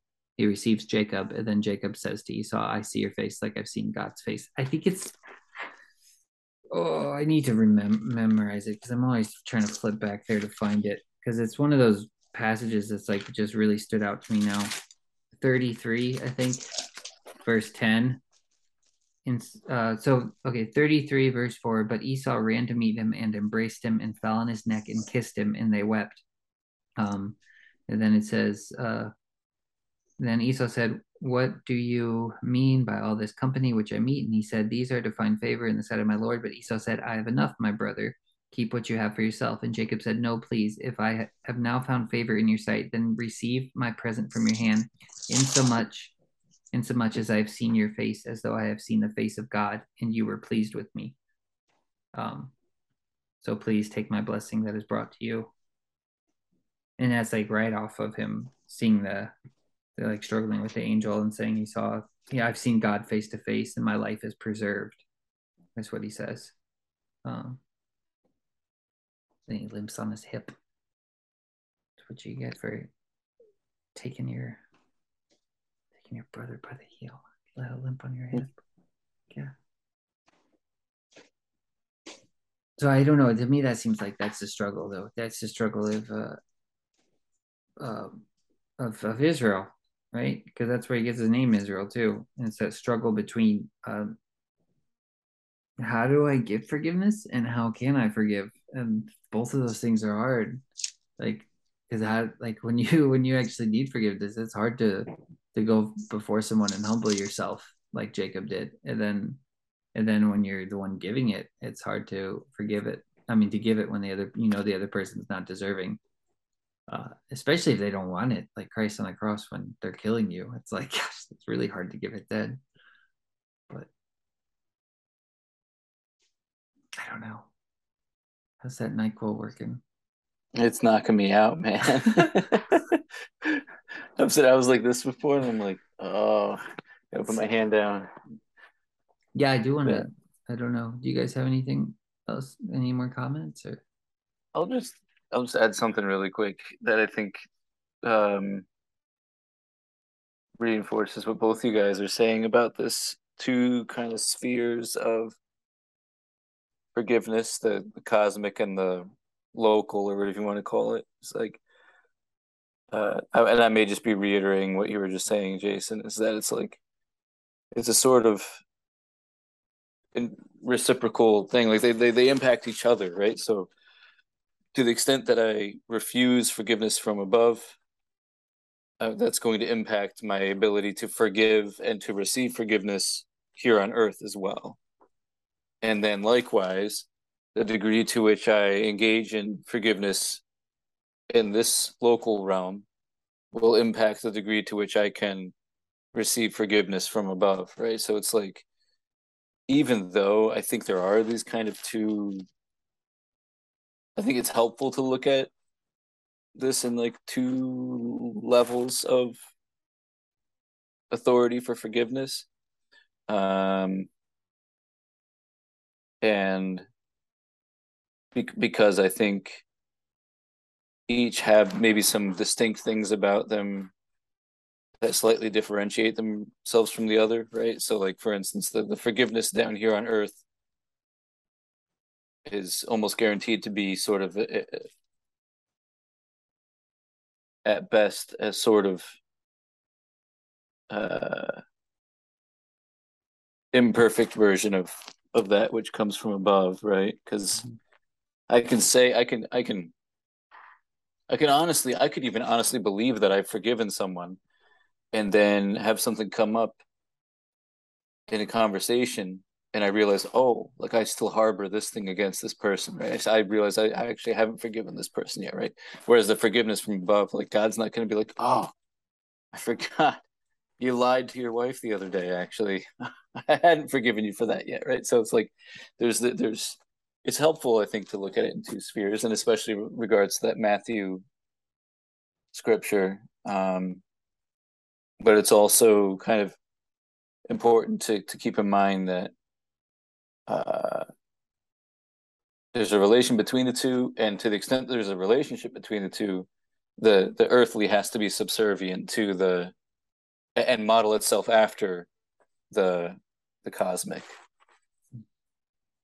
Yeah, well put. Yeah. Reminds me of Reliant K, which to bury, us or the hatchet. Ah, so good. Great. What does it mean that? What is the meaning of this? That Jesus died for our sins? It's a good question.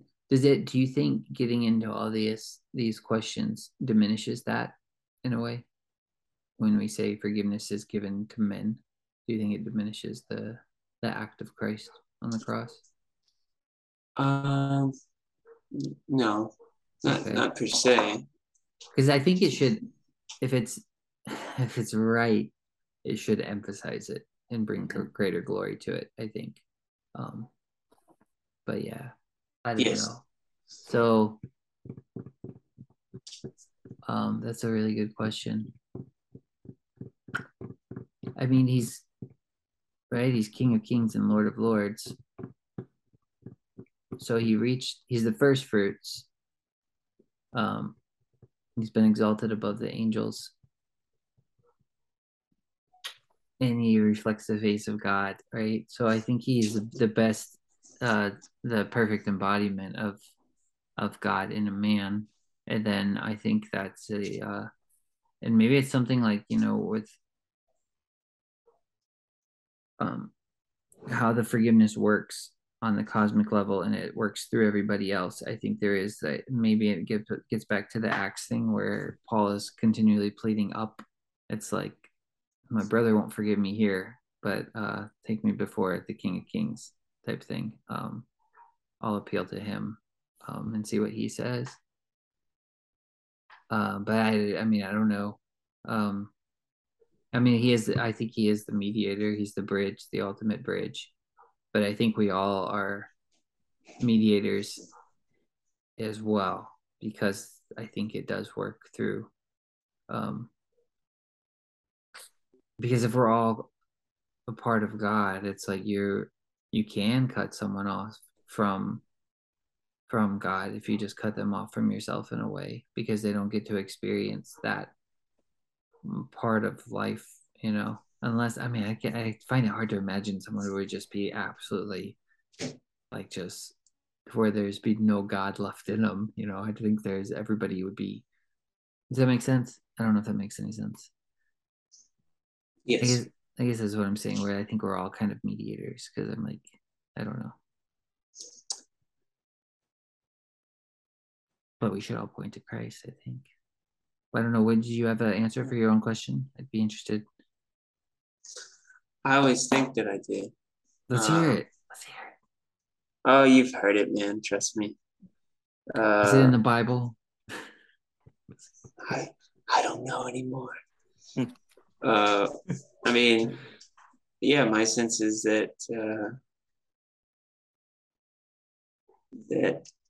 all humans have broken the law and will be punished for breaking the law, except that Christ steps in and takes the punishment for us.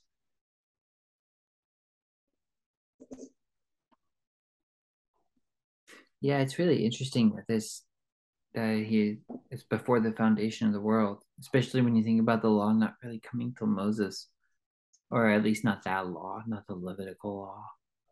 But I guess the first law of the garden, it's like Christ was needed just for that, because that's gonna, I don't know. It's like everybody knew God from the beginning of creation, and refused to glorify Him. Right? Is that what Paul says? Oh, from the in Romans 2. Yeah, or 1. Is it 1 or 2? Yeah, I don't know. His works, seeing his works and things like Probably that. is 2. Yeah, I don't know. Is this somehow relate to that heresy you wanted to explore, Christian? That we didn't get to. I was trying not to say. I was holding it back a little bit, but yeah. So I have a follow-up question that can lead to my heresy, which is. Do you want to get into that? I'm down to get into that if you want to. I don't know if you. I will try. I'll try. Okay, it's up to you. I just realized my charger isn't working, but I'll get to that in a second. Well, so it's a follow-up, so I can ease our way into it through a follow-up question to your question about what does it mean for Jesus? What does it mean for Jesus to die for our sins? What does it mean when? You need a timestamp on that one. Yeah, what does it mean where it says that Jesus became sin? And then the further follow-up to that is, after Jesus became sin, then he died and was resurrected. And what does that mean about the existence of sin itself from that point forward? Yeah. Existence of sin. That he became sin, then sin died, and we don't think of sin as having risen from the dead. Right. You what? Right. You don't think of sin as having risen from the dead, right? That's like that stayed in the grave, right? You know what I mean? That wouldn't come up. You wouldn't think that would be resurrected in glory with Christ or whatever. Yeah. Right? Yeah. So he became sin, and then the whole reason that he can forgive us, right, is because he became sin and then died, thereby paying the price for sin itself, and then he was resurrected. Right? So what does that mean about the existence of sin? Like, from that point forward, it's kind of a strange thing. Like, clearly we can still engage in sinful activities. So in some sense, obviously sin still exists. And I don't want to necessarily get to the point of saying that, like, I don't know. I'll just leave it at that. I'll say that it's been like on my mind lately, like, what does that even mean that he became sin? Because it doesn't say that he became like all your sins. It said he became sin, and then he died, and then he was resurrected. There's probably some linguistic stuff we're missing, but Jason, it reminds me of Cal, and I don't know who he's quoting, but his false self kind of model. It's like he was never a sinner. He became sin, and that was what the wrath was poured out on. It wasn't a personal kind of punishment. I don't know about that. It's probably something linguistic that we're missing here, but what you're making me think of is the temporal element of how Christ's sacrifice made purification for the sin that came before and after it. And it reminds me of Hebrews 2:8, when he's talking about putting everything under their feet. I think that is, what is mankind that you are mindful of, and the Son of Man that you care for them. You made them a little lower than the angels. You crowned them with glory and honor and put everything under their feet. And putting everything under them, God left nothing that is not subject to them. Yet at present, we do not see everything subject to them. But we do see Jesus, who was made a little lower than the angels for a little while, now crowned with glory and honor because he suffered death, so that by the grace of God, he might taste death for everyone. So you have everything subject to them, but we don't see that yet kind of thing.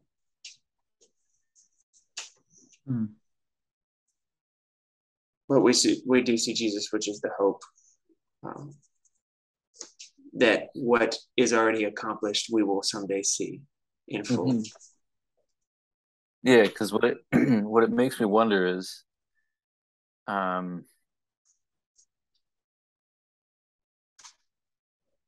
see forgiveness as and Mitch, you actually kind of brought this up, I think, earlier, is forgiveness is kind of a two-part thing, right? There's the forgiveness that's offered, and then there's the person that's going to choose whether or not they're going to receive the forgiveness in order for that forgiveness, let's say, to like come to its full fruition, for it to like get its full effect. And so in my mind, I have a based on whatever, barring whatever linguistic sort of wizardry is going on, um, Jesus became sin. He died before the price of all sin was paid. Before the forgiveness of all sin is therefore effectively offered, and the punishment for all sin is effectively already paid. But then I have the ability to either receive that frankly sort of ridiculous gift, like ridiculous in the best sense of the word, like I have the ability to receive that gift, or to insist on paying for my sins, despite the fact that Jesus already went through tremendous suffering to pay for it for me. Which feels significantly different than the way that I've been taught about, like, the fact that Jesus died for my sins. It's maybe not significantly different. It feels more potent to me than the ways that I've heard it articulated before, like, because I've always been taught that all sins, like past, present, future, have been paid for by Christ, and that if I'll just receive that gift, right, and it's offered to me freely, there's nothing that I have to do to earn it. I just have to receive it, right? And there's I mean that's ridiculously amazing as it stands. But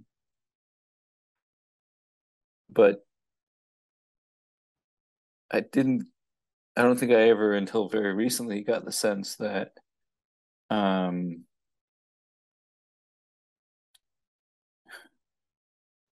like in some sense there's nothing for me to pay for,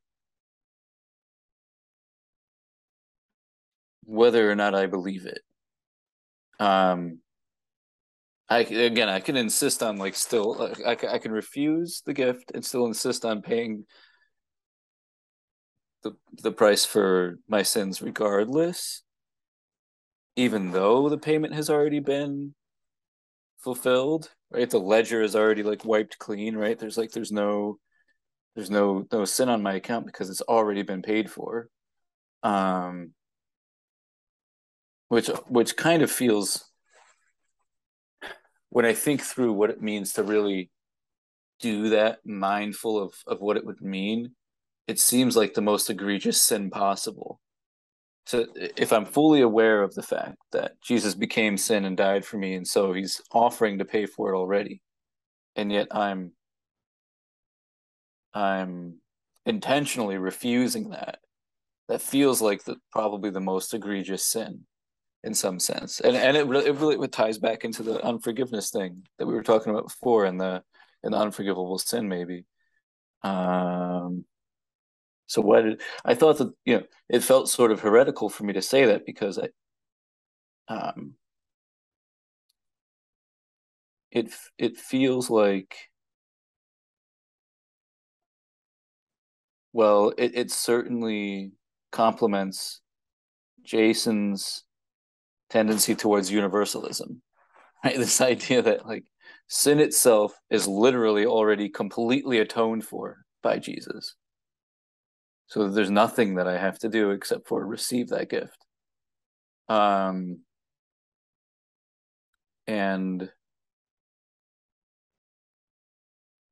yeah, I don't know.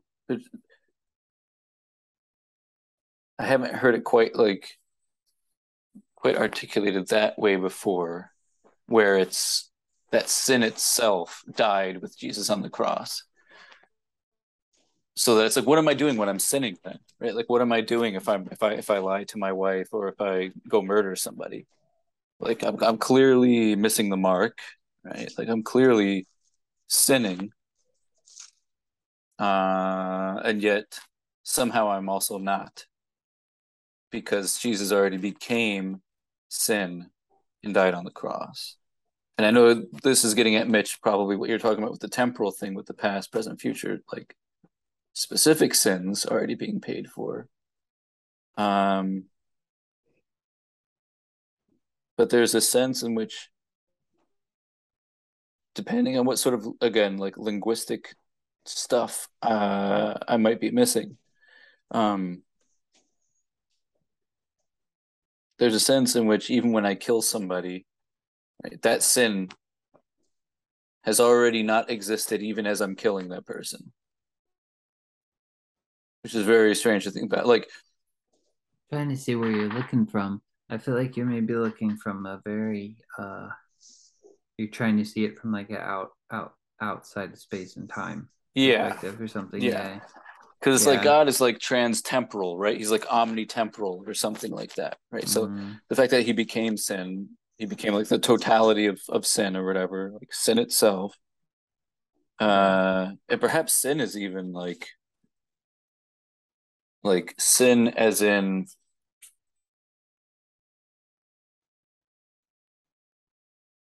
like, we tend to think of sin in its specific instantiations, like theft, lying, blah blah blah, and stuff like that. But when we talk about God and God moving in someone's life, we don't think of that as like a specific God moving in that person's life. Like, we think of it as the God that moves in all our lives also moving in that person's life. And I think sin is a similar sort of thing. I think sin is not just like this action that I take, right? And so when this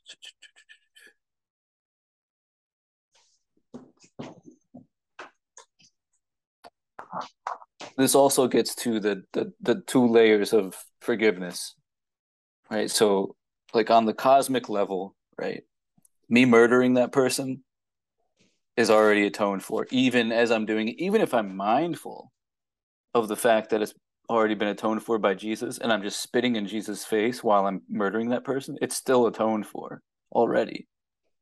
And I'm just deciding whether or not I'm going to receive the benefits of that atonement. And yet at the local level, right, I'm going to have to pay the price for that. There's still consequences for it. I'm still going to reap something because of that action that I'm taking, even though it's already atoned for on the cosmic level. Yeah. But there is some real sense in which that, like, sin doesn't even exist before, during, and after me committing it, because of the fact that Jesus became sin and died on the cross. I don't even know if it's worth even like talking about it, Well, I because think it Paul was like talks about it. metaphysical splitting hairs. But I think Paul talks about it. He says, "What if some are unfaithful? Would their unfaithfulness nullify God's faithfulness? Of course not. What then can I go on and sin so that God's glory might increase? Of course not. Your condemnation is just." So it's like, yeah, God is, yeah, he's made atonement for the sins of all who believe, and yeah, don't sin. So it's yeah. No, go ahead, Mitch. Sorry, I was trying to find something else. That's all really. I think it's like, yeah, what you're saying is true, and then but as far as we're concerned, it's like not, it's like he finished the work on the cross. Now go and sin no more. right. So somehow it's we justify our condemnation if we presume on the grace of God in that way. justify. Wait, say that one more time. We justify our conversation if we what? Our condemnation. We justify if we what was the last part? I missed the last part. I was just saying we justify our condemnation if we presume on the grace of God. Okay. In this way. Yeah. Yeah, I don't know. I mean, it's an interesting thought because it's like I think seeing from that level, yeah, it does seem like you're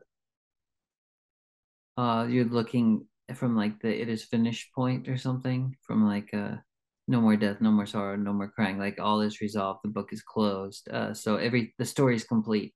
So even the murder I did willfully, spitting in the face of Christ, like when all is said and done, somehow he's gonna reach me, like I won't be lost in all this. He'll pull me back to himself.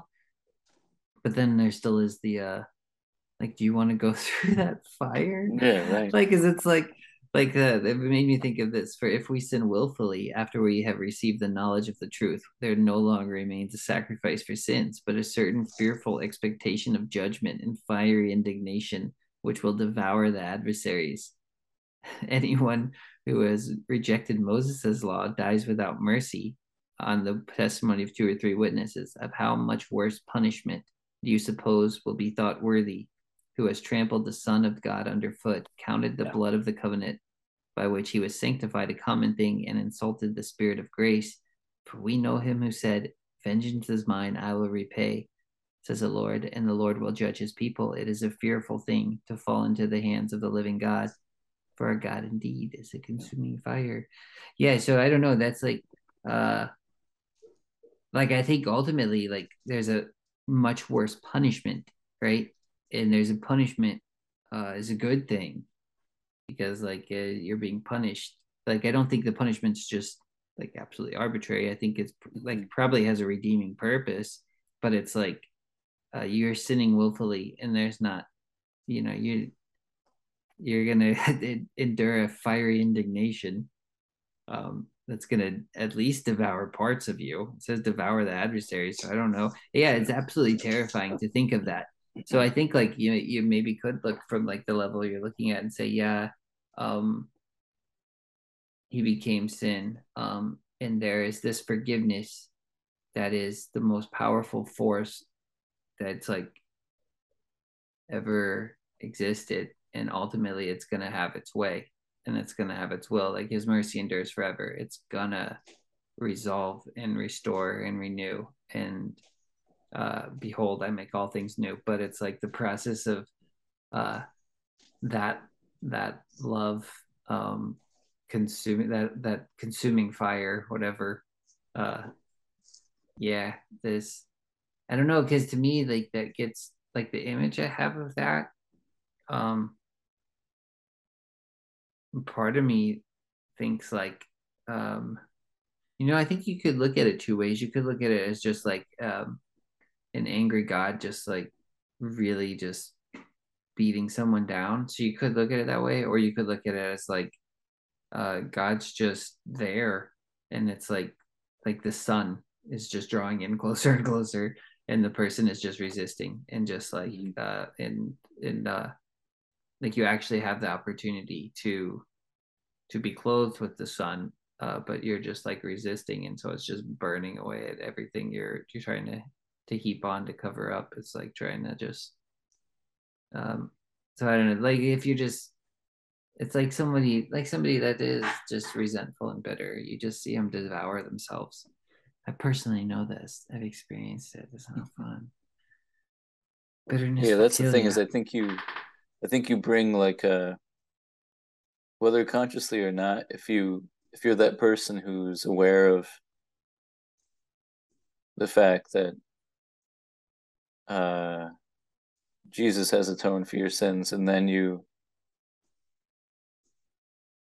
spit in the face of that intentionally, there's a sense in which you are insisting on your own condemnation.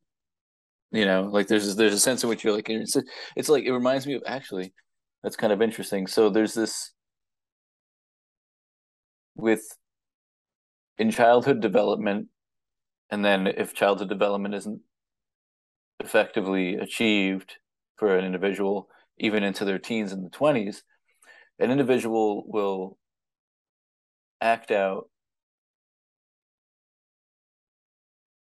consciously or not, to find out where the boundaries are, right? You may have heard this before, where it's like the kid is just acting up because he wants to know, he wants to find out. He's testing the boundaries, testing to see what he or she can get away with. And it's not just to see what they can get away with. It's to find out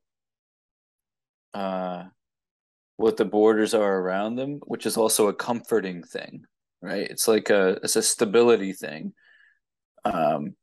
It's knowing that, well, I guess maybe in the spiritual realm, it's like knowing that you belong to a kingdom, right? Because part of what defines a kingdom isn't just the physical boundaries and stuff. It's the laws and norms and traditions that define that kingdom.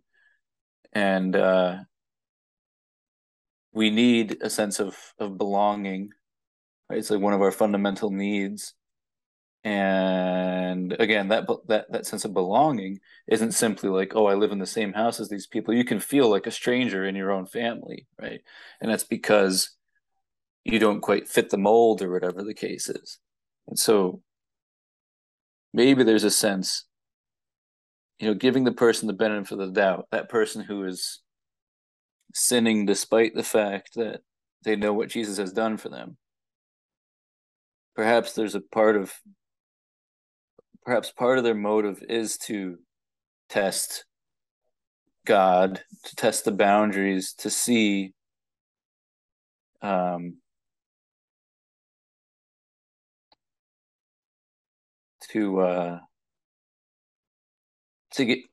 experientially know better, like who God is and what the boundaries of the kingdom are, maybe something like that, even if they're doing it in a sort of irreverent way. Because a kid that's acting up, like when they're doing it, they seem like it seems very disrespectful. Like, it can seem like, oh, you're sneaking, you're lying, you're stealing, you're, blah, blah. It seems like you don't want to be a part of this kingdom. And a bad parent would be like, okay, this 3 or 4 year old stole candy out of the cupboard. I'm just going to throw them outside. They don't belong in the kingdom anymore, right? Like, let's say this is like the 4th or 5th time I caught them doing that, right? But of course, like even an earthly parent isn't going to do that, right? And I don't think we're much different, like, than a 3 or 4 year old when it comes to being in relation to God. So I just say that to kind of reinforce what you said, Jason, about like even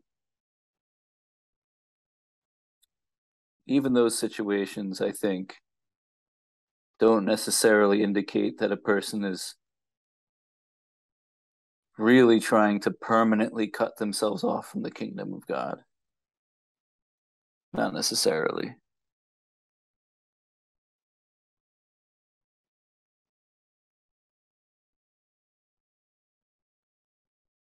I should go to bed pretty soon. Surprised you've lasted this long. That's why I'm trying to talk more, because it keeps me awake. It keeps you awake. Yeah. Yeah. It's good stuff. I don't know. It's so much here, man. Just reading Hebrews today, and I'm like, goodness gracious, this book is just, yeah. I still think it's a fascinating book. I've been talking to Jacob. He doesn't like it. What's he call it? A theological crime scene or something like that. It's some stuff in there is very hard to reckon with. That's for sure. Yeah, it is. Yeah, it's definitely. Yeah, I don't know, man. Yeah, it's loaded with stuff. So, you got anything to add, Mitch? I think that's a very gracious way of looking at it. We can't always get to the bottom of. Well, you don't always know what's behind someone sinning. It's like Paul's zeal, for it just manifested itself in a clearly sinful way. Yeah, it's this idea I've been tossing around that uh, when Jesus says, "Love your enemies," he's doing it as a protection to keep you from accidentally hating your brothers, because you don't always know who your enemies are. Yeah, or your brother, or your enemy could be your brother, or should be precisely. eventually. Yeah, because they could repent, and then it's like, oops, I've been hating my brother all this time. Yeah. So yeah, that's true. Yeah, it's yeah. I guess it's the hope though that they would, and yeah, your enemies would become your friends, become your brothers. Ultimately. Yeah, I think that's the thing too. That's something I was wondering about too. I'm like, even it's almost to me, I feel like your enemies would become closer. Does that make sense? Like, keep your enemies close. Like, well, yeah. Well, like when you actually have to go through that process of forgiveness with someone else, and it's just actually such a greater genuine. victory when they it's like it's like a stronger bond. Like your enemy, the person who harms you the most, you have to give them the most forgiveness, and so you have to give them the most love, and so then it's like you just and there's this, I don't know, yeah, it's like they become the closest to you or something. It's really strange. I don't know. The Lord works in mysterious. What is it? How depths and how mysterious are his ways? How unsearchable are they? Whatever that verse is, who knows? So, Christian, though, before you go, did you say you're getting sick with something, or? Yeah, just there's something going around my daughter's school. So like she's in third grade and probably about half her class is out sick right now, and she just we just kept her home today from school, and she had like a 102 fever and just like sore throat. And then our 3-year-old was just not acting her normal self, so we think she might be coming down with it. And then yeah, as the day progressed on, my throat kept feeling funnier and funnier, and then I was just like, then I felt like I was already on a bunch of medicine by the time like dinner time came around. And that's like my number one symptom of like knowing that I'm coming down with something is my head is just like in the clouds. Yeah. I'm just like, oh no. Well, now that you're on the NyQuil, you can. No, I'm on the gives you. NyQuil, yes. You can say whatever you want and get away with it, right? That's right. Yes, I can blame it on the NyQuil. Yes, Yeah. as those rappers say, blame it on the NyQuil. How many? Yeah, the scissor. Chicken scissor. What's how many kids do you have again? Is it just the two? Just the two. Okay, Yep. so I thought. Yeah, cool. Can I pray for you, or we pray for you before you go? Absolutely. All right, what's your daughter's names? Lily is the older one, and Layla is the younger one. So Lily and Layla. Pretty names. All right. Well, Father, we just come before you right now, and we lift up Christian and his entire household, Father, and we thank you for your love that you have for him and his daughters, Lily and Layla, and we just want to speak health and healing and life into his entire household, into their bodies, and we just thank you for that, Father. We thank you that your healing power and your spirit are just flowing through their bodies, giving life to their mortal bodies, and just pushing out any sickness or any infirmity, anything that is coming against them, to just go right now into just your protection and your healing power flowing through them, and whatever this is, we just tell it to go right now, and in your name we pray. Amen. Amen. Thank you. It's the best I got. It's always embarrassing doing that. I don't know why. Not really embarrassing. It's just like, I get you in the same kind of way. So yeah, there could always be a better prayer. Well, I guess we can get off here. You gotta get some sleep. I think so. But it was enjoyable. It's sorry it's been a little while again since I've been on. Well, I swear we'll pick up Exodus again sometime. Whatever it is, verse chapters 11 and 12 or something, or 13 and 14. I don't remember exactly. Yeah, I think we're getting. I don't know why the first part's always kind of a drag for me. Like the part we're just getting to is the part that I always find more interesting when they actually leave Egypt. and then it gets like they go through the desert and stuff. And the temple, for some reason that's like my favorite part when they're building the tabernacle. Yeah, it's weird. There's a lot more fun to be had there. That's for sure. Yes. But yeah, that would be great, man. Yeah, I like how Craig started this and then he bailed. He's like he started it, said he wanted. He's been in all of it. Oh, you're talking about this conversation? Yeah. He texted me and said like, "Are you free tonight?" And I was like, "Yeah." And that's why I like just sent out an invite to everybody. And then as soon as it started, he's like, "Tell me about this passage in Ezekiel." And so then I end up talking for like half an hour, and then he didn't say hardly anything, and he's just like, "I'm out. See ya." That's funny. Greg knows. Did you know Mitch is having a child as well? No, congratulations. Thank you. Less than 2 months now. December 10th. Nice, Whoa, nice. That's crazy. I didn't realize it was that soon. You're right. Yeah, it's right there. It's a game changer. I'm excited. It's good I stuff. got lots to learn from you and others. Not me. Well, I have a lot to learn from you, but not on this subject. No, you do. Well, probably I can learn from you No. in ways on this subject. In no ways. Don't learn from me. But is there some translation that says you will know? I'm thinking it's like the King James Version, like Sermon on the Mount. You will no wise be. It says no wise. You know what I'm talking about? No wise be spared the judgment to come or something. I don't know. I have no idea. All right. Old English. All right. Bye, guys, I guess. Yeah. Love you guys. Talk to you later. Take it easy.